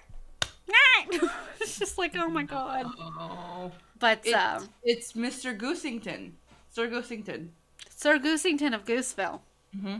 So, and did I model him after that goose? The Duke of Wesselton? Oh. No. That goose from the Goose Game, that really shitty goose from the Goose Game, who the whole point of the game is just, like, the goose goes and, like, takes shit and just like, steals stuff and, like, destroys things and stuff like that. There's a Goose Game? Yeah. I think that's what it's called. The Untitled Goose Game. Okay. Yeah, it's the Untitled Goose Game. You know, I wondered if it was a goose last time. Like, yeah. It crossed my mind. Yeah, I was so hard not to give, like, goose descriptive features. Like, it's white and it has a long neck was as close as I was gonna get, so. Because I'm going, is it a ferret or something? Yeah. I tried really hard not to describe the body. Yeah, and, You are a goose let loose on an unsuspecting village. Make your way around town from people's backyards to the high street shops of the village green, setting up pranks, stealing hats, honking a lot, and generally ruining everyone's day. Yeah, the whole point of the goose in the Goose Game is just to be the shittiest goose you could possibly be. I know, it's just an Ani game. Yeah, it's honestly a game I think you'd really enjoy, Ani. Like, I love that game, and it's just... Unfortunately, it's for the Switch. I don't have the Switch. Yeah, it's, I don't have the game itself, but I really enjoy watching people play it just for the pure chaos that it causes, and it's just like, oof. But that is why I included it in here. And I found stats for this goose online, like, there are stats for this goose, And for D&D, because somebody made it, they called it... It's really funny to me because the stat that this person made for it titles it, since it comes from the Untitled Goose Game, they call it the Nameless Goose. And I think it's really funny because it's like we're from the Nameless City, so we have the Nameless Goose. And it's I'm just really like, appropriate. It is. it is. So, yeah. So you guys have a goose that will come in and out of play. So. She gave you a goose, Ani. I got a goose. A I have chaos a goose, and I'm gonna have a hellhound. Mm. And I have a surprise. And a surprise. And I have eventually a 100 by 100 extra dimensional pocket space. That's way into the future. Level 15, I get to put into the garage. Maybe I'll kill her before then. Like, maybe, we don't know. Or me. I might just smother her in her sleep. I mean, that's fair. If she... You never know. Bless you. You never know. Like, who knows what'll happen in the true. future. But yeah, so you guys have this goose that'll follow you around. Your, both of your items and Jaz'Zara's item, all, like, that you guys got from the Christmas special, all evolve over time. At the moment, Ani... Oh! Obviously. You guys leveled up. Oh, yay! Yeah, I almost forgot to tell you that. You leveled up. Yeah, you're We're now at level 3 now. You're both level 3, and Jaz'Zara goes up to level 4. Yay! Yeah. And on that note, I believe you both have to pick new spells. So congratulations, finishing the horrible tunnel of frogs is what let you guys like level up and get to that next point. And you guys can definitely make sure you mark yourself for a long rest too, by the way, because you guys are going on your journey at your best. So, Asha, your hit points go up to Yay. 27. Whoa! That's a big jump. Yep. And for spells, you get to pick one new spell. It can be a first or second level spell. Okay. I will say because you can go and you can look at the cleric spells online if you'd like. Or I can send you a link to them. You might want to check into... you have bonus action spells, which is good. You might want to just like check into any of that. Trade any of them out that you think aren't doing you any good if you think so. Okay. Or reaction spells. I don't know if you have any at this point, but it might be a good idea to look at bonus action or reaction spells. Okay. So I need to research I need to second find- level spells. I gotta find my spells. Here we go. I'll tell Hayden because he'll help. I have Yeah. Charm Person. So I have 3 spell slots, or I just get to add a new one in. You're learning a new spell. You can replace... Asha can replace any of her spells after a long rest. But you now can learn an additional spell on top of the other spells that you already know. Okay, so just one. Just one additional new spell, yeah. But if you want to tell me, like, I'm trading out some of my other ones, too, like, that's fine. And The you same said goes... first or second level spells? Let me look at you for just a second, because you actually have a couple of different choices. First and foremost, you're up to 20 hit points. Hey! I'm not totally squishy. Now, this is the part where your homework that you had done before it comes into play. You now have meta magic. You know, we talked about, like, quicken spell and things like that. I know you chose some at some point, but you might want to go back, you know, like, I don't know. I don't remember which ones you decided on. Right, you think I do? But you can take a look at those, and because I think it was quicken spell and maybe twin spell, or subtle spell. But you can take a look at those, and I can send you a link if you'd like to look at to read about those, and so you can decide again. But for the spell category for you, my dear, you can trade out any of your current spells. If you don't like any of them, you want to trade them out for something else. And because we can work on that, and which includes your cantrips. I'll let you trade out your cantrips if you want to. But you also learn one additional spell of first or second level. Okay, So. I will do research. Yeah, so you guys can take a look at that. I'll send you I can send you spell list real quick. And while I'm here, I'll level up Jaz'Zara real quick so you guys can see what Jaz'Zara does. And I believe you also all got more spell slots too, by the way. Cool. Okay. Okay, for technical purposes of the people listening to the podcast, since Jaz'Zara is a level ahead, she's now level 4, which means she can take her first feat. And she did take the sharpshooter feat, which means when she does an attack with her bow or any other long-ranged attack like that, she can, whatever I add to her attack, I can take 5 off of it. And when I do, I can add 10 points of damage. So she reduces how much she hits by 5, but she can add 10 to it. And so I am having her take the sharpshooter feat rather than an ability score improvement. Her hit points have gone up to 32. And nothing else really changes for Jaz'Zara. Her spells don't change or anything like that. So she won't get new spells until later. Yeah. So Jaz'Zara's spells don't change. Just her getting a feat this level, which is huge, and it's going to make a really big impact on your guys' combat situations. And when you guys reach your next level, you'll have the ability to improve some of your ability scores or take a feat. Okay. But I'll go over feats with you guys when you get closer to going up to level 4. So, because that'll be a whole thing, because that's a lot to look at. So, but they can be really useful though. So sometimes more useful than ability score improvements, at least at lower levels. So, because like that extra 10 points of damage for Jaz'Zara is a lot. Mm-hmm. Like, so if she hits and she manages to do an extra 10 points of damage before she even rolls her damage dice, like she does 10 off the top, and then if she's using Hunter's Mark, that's an extra d6 too. So your girl is trying to be a tank as an archer, which is something. So gonna need to get her some better armor if she's gonna be a tank. So. But yeah, so you guys just let me know if you have any questions about any of the spells or anything like that. Ani, if you have any questions about your meta magic, just let me know. I will. I will, I'm sure. Oh, yeah.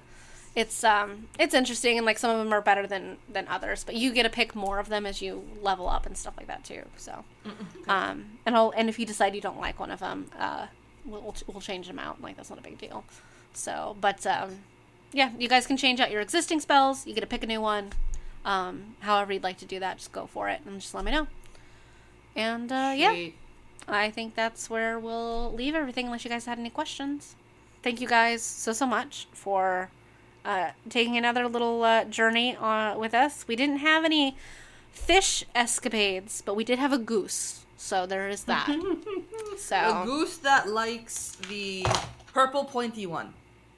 Yeah, because the purple pointy one makes a great nest, apparently. Exactly. So you should feel proud. From with the love. Purple pointy one. With love from the purple pointy one. But yeah, so our party is on their way on a boat.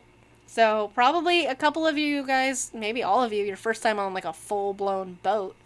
I would say, like, if you guys want to, like, say you've journeyed on, like, a boat through, like, the sea before, we could, you know, like, that doesn't bother me. But for some of you, it's definitely your first time on an open ocean. And that's going to be definitely is interesting. For Val. Yep.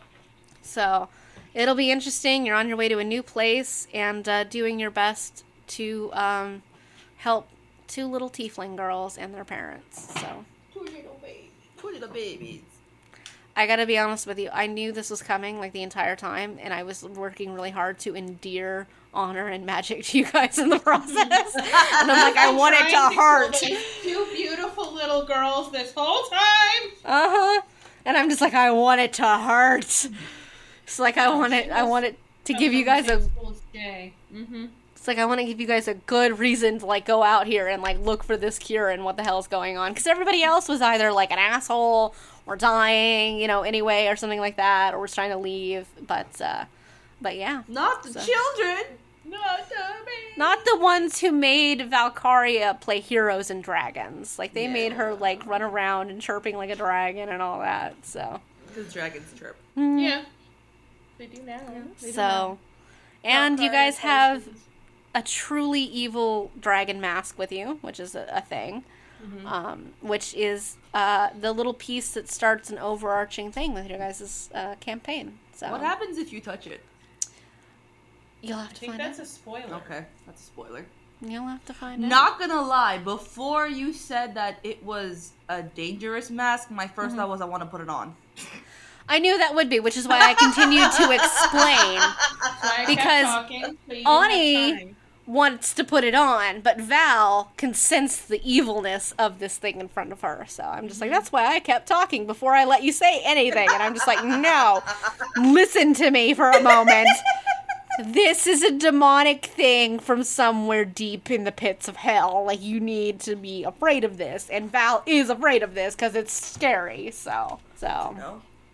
But yeah, and if it's something that makes Valkaria sit up and take notice and like be serious about, it's definitely something that Jaz'Zara and Asha are gonna focus on too. So, but yeah, so everything's going pretty good so far, and honestly, you guys are right on track. You haven't I wasn't accounting for fish escapades at any point, but everything else is like nothing too wild out of the realm of my expectations. So. Which is good for me, because fish escapades just makes me sit there like, I don't know what to do with that. I don't know what to do with that. So, I don't know what to do with fish escapades. Like, do I know what? No. No, just go with it. Yep. So, yeah. So, that's a whole thing that I have to have in my life now. That everyone has to have in their life now. I know. Made worse by the fact that now you have a fish, so. Mm-hmm. But yeah. Oh, good God. But thank you guys. Oh my God, I'm gonna have to see that in person when I come visit you. Oh. She's probably gonna just bring it with you. Bring it with her to the airport to pick you up. Probably. Mm-hmm. Probably. Don't try to go through the security with a fish. I'm not gonna go through security with a fish. I'm just saying. I'm gonna be right outside waiting for your ass. I was just imagining you walking through like the scanning thing, and they open like this, like your bag or something, and they're just like, "What?" Just confusing. I'm gonna be standing at the end of the, at the bottom of the escalators where you are coming out of, just waving this fish. Yeah, I'll just look for fish. I won't even look for you. I'm just gonna look above the crowd for fish. Yep. So. And everyone that walks out past you will be like, yep. No, thank you. Yep. Yeah. Pretty much. So. Fish at the airport! Fish at the airport! Fish! Fish! Just gonna have a sign, and instead of having my name on it, it's just gonna have a picture of a fish that she drew. And just, yeah. That would be kind of cute, though. It's gonna be like, would you like an exfoliant? I with a picture of a fish below it. Someone will walk up to you and be like, yeah, what do you got? Fish! And it's like, for $10, I slap you in the face with a 10 fish. It's LA. I bet you could get takers. Just say the words all organic and eco-friendly, and bam, you'll be rolling in dough. It certainly isn't fucking vegan. It's like good for the mind and the soul. Ethically sourced salmon. Would you like an exfoliant? I'm just waiting for her to let go of that fish on accident and just. That's what I assumed would happen. And then I haven't seen her hit you with it yet, though, so that's better than I thought. So don't remind her. I always assumed she'd do it on accident. So, like, she'd be waving it around and accidentally just slap you across the face. The day you got it, I was smacking her on the arm with it because I was laughing so hard. That's fair, but I kind of did assume, like, you were one day just gonna go, like, you're making, like, a gesture of something and just go, BAM! And just smack the shit out of her. I'm trying hard not to because the pens are in here. Yeah. So. But I'll help her bury your body, so it's okay. Okay, that's fine. That's fine. Before or after my mom slaps you across the face? I mean, to be fair, I'm gonna be busy digging the hole for your body, so I think Aaron's gonna have to deal with that. So. Okay, that will be the third time my mom slaps her. Mm-hmm. We were talking about that one today at breakfast. About slapping me and leaving a literal handprint. The first time my mom slapped her was over the summer, and Aaron and Geneva were over, and Aaron was wearing years ago. like shorts and like she's showing off her tattoo and everything, And my mom looks at me, because she's hanging out with us. She's like... She was sitting on the floor. I was sitting on the couch. And she was sitting on the floor, and she's like, I really want to slap it. I'm like, okay.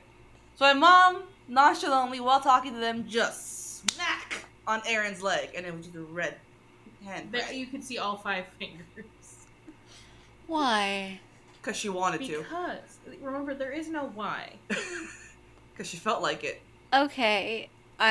What was the second instance? The second one was... It was before Disneyland had reopened after COVID. And we had gone to downtown Disney to shop and hang out and eat. We had come back to realize that Erin had forgotten her phone at the restaurant. And Erin was starting to have like a meltdown, like, oh shit. Mm-hmm. And I was gonna cry. She was on the verge of tears, and my mom smacked her and went... In the arm. She was like, Stop. Stop that. Right now. Okay. It worked. It worked, because then because like I had gone in the house, changed into my PJs, and came right back out with my keys. I'm like, let's go. Yeah, it shocked me just enough to stop me. Fair point.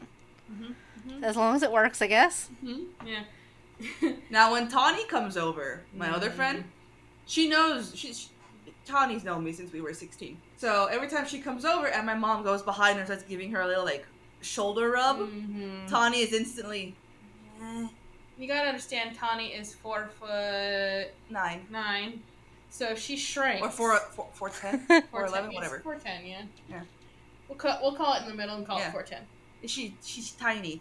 So, and like, so she shrinks so it up just kind of tenses up. Mom's like, why are you getting so... I'm not going to hurt you. She's saying, I'm not going to hurt you, as she starts digging deeper and deeper. It's a sign of affection. Yeah, my mom's sign of affection. She's never hit Geneva. No, she has not. Because I think Geneva is an angel. Yeah. Well. She's hit everybody else. She's hit Lara. She's hit Nadine. No, she don't think she ever hit Nadine. She's abused Talad. But that's fine. We're still recording. It's fine.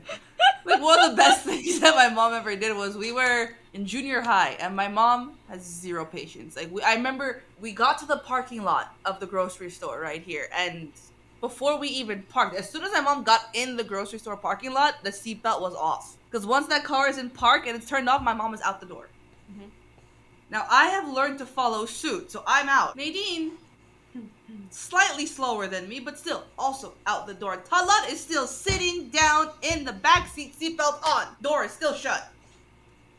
And my mom is like, hurry up. And she's just taking her sweet ass time. My mom just didn't. That day was not her day. My mom literally opened the door, unbuckled the seatbelt, and pulled Talat out the car going, let's move. Okay. If I had 3 middle schoolers in my car, I think I would have done the same. In full fairness. Fair. That's fair. And then Talat had the audacity to kind of like be snarky towards my mom, and she's like, move.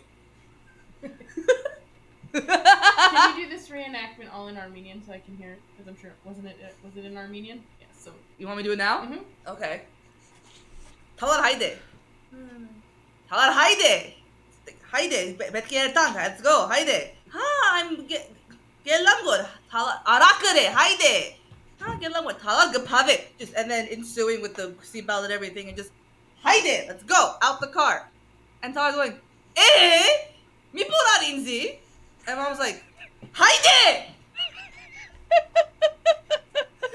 My mom can hear me. She's like, what are you talking about? Probably that's why she can understand what you're saying. Hadi masing ko Korea for talarin otoy machen hade sirne. Hayde. Haydi. Elite. Hayde. Ichu ka boras kurbaras. Ayo. I saw the look. Remind me to get out of the car really fast. Pile out of the car. Flying out of the vehicle. Yeah. Did you tell her? Did we talk about the slapping? This morning, yeah. Yeah. Did you tell her? Mm-hmm. So she has to be careful. My time in LA is going to be interesting. Yes, it is. This will be fun. Mm-hmm. But that's the point. She's like, but you came to your senses, didn't you? Yes. Yes. I earned my place in the hierarchy. So, you would stop to cry? Yep. Yeah. Yeah. Instant. Instant, like, woo! Alright, I'm back! And I said to you, stop crying. Just Stop, go. you just said stop that. Yeah. Yeah. That's enough. Go back. I think it was, that's enough. That's enough. I think that's what it was. That's enough. Okay, I'm good. I'm good. It worked. What can I say? It's true. Yeah, that's me. What can I say? I can change myself after this age. 10-minute blooper reel. I know. I think we're moving on 20, but okay. Oh. The Gotta go blooper through is all just that me raw going, footage. hide it! Thank you for the performance. You're welcome. Alright, we better let Miss DM go to bed. Yeah, it's late. Alright, bye. Hey y'all, just a quick little disclaimer here at the end. Per usual, we are not here at the Not Sorry Generation, we are not affiliated with Dungeons & Dragons, Wizards of the Coast, Critical Role, Matthew Mercer, or any of those wonderful people who are involved in the creation of either D&D or Exandria, just playing in the worlds and having a little bit of fun and creating our own stories as we go. The Nameless City is a creation of the Sorry Not Sorry Generation, but yeah, we're just having some fun with some wonderfully and brilliantly crafted worlds. All of the music in the episode is either from Tabletop Audio or was an in-house creation from a serendipitous setting, which is our own music YouTube channel, and a lot of which of that music you can find either on our Sorry Not Sorry Generation website or on YouTube at a serendipitous setting. Alright, thank you guys so much, and stay tuned for the next part of our adventure. Tune in next week for more fuckery because we have some serious questions and concerns. Wake the fuck up! It's been 10 minutes!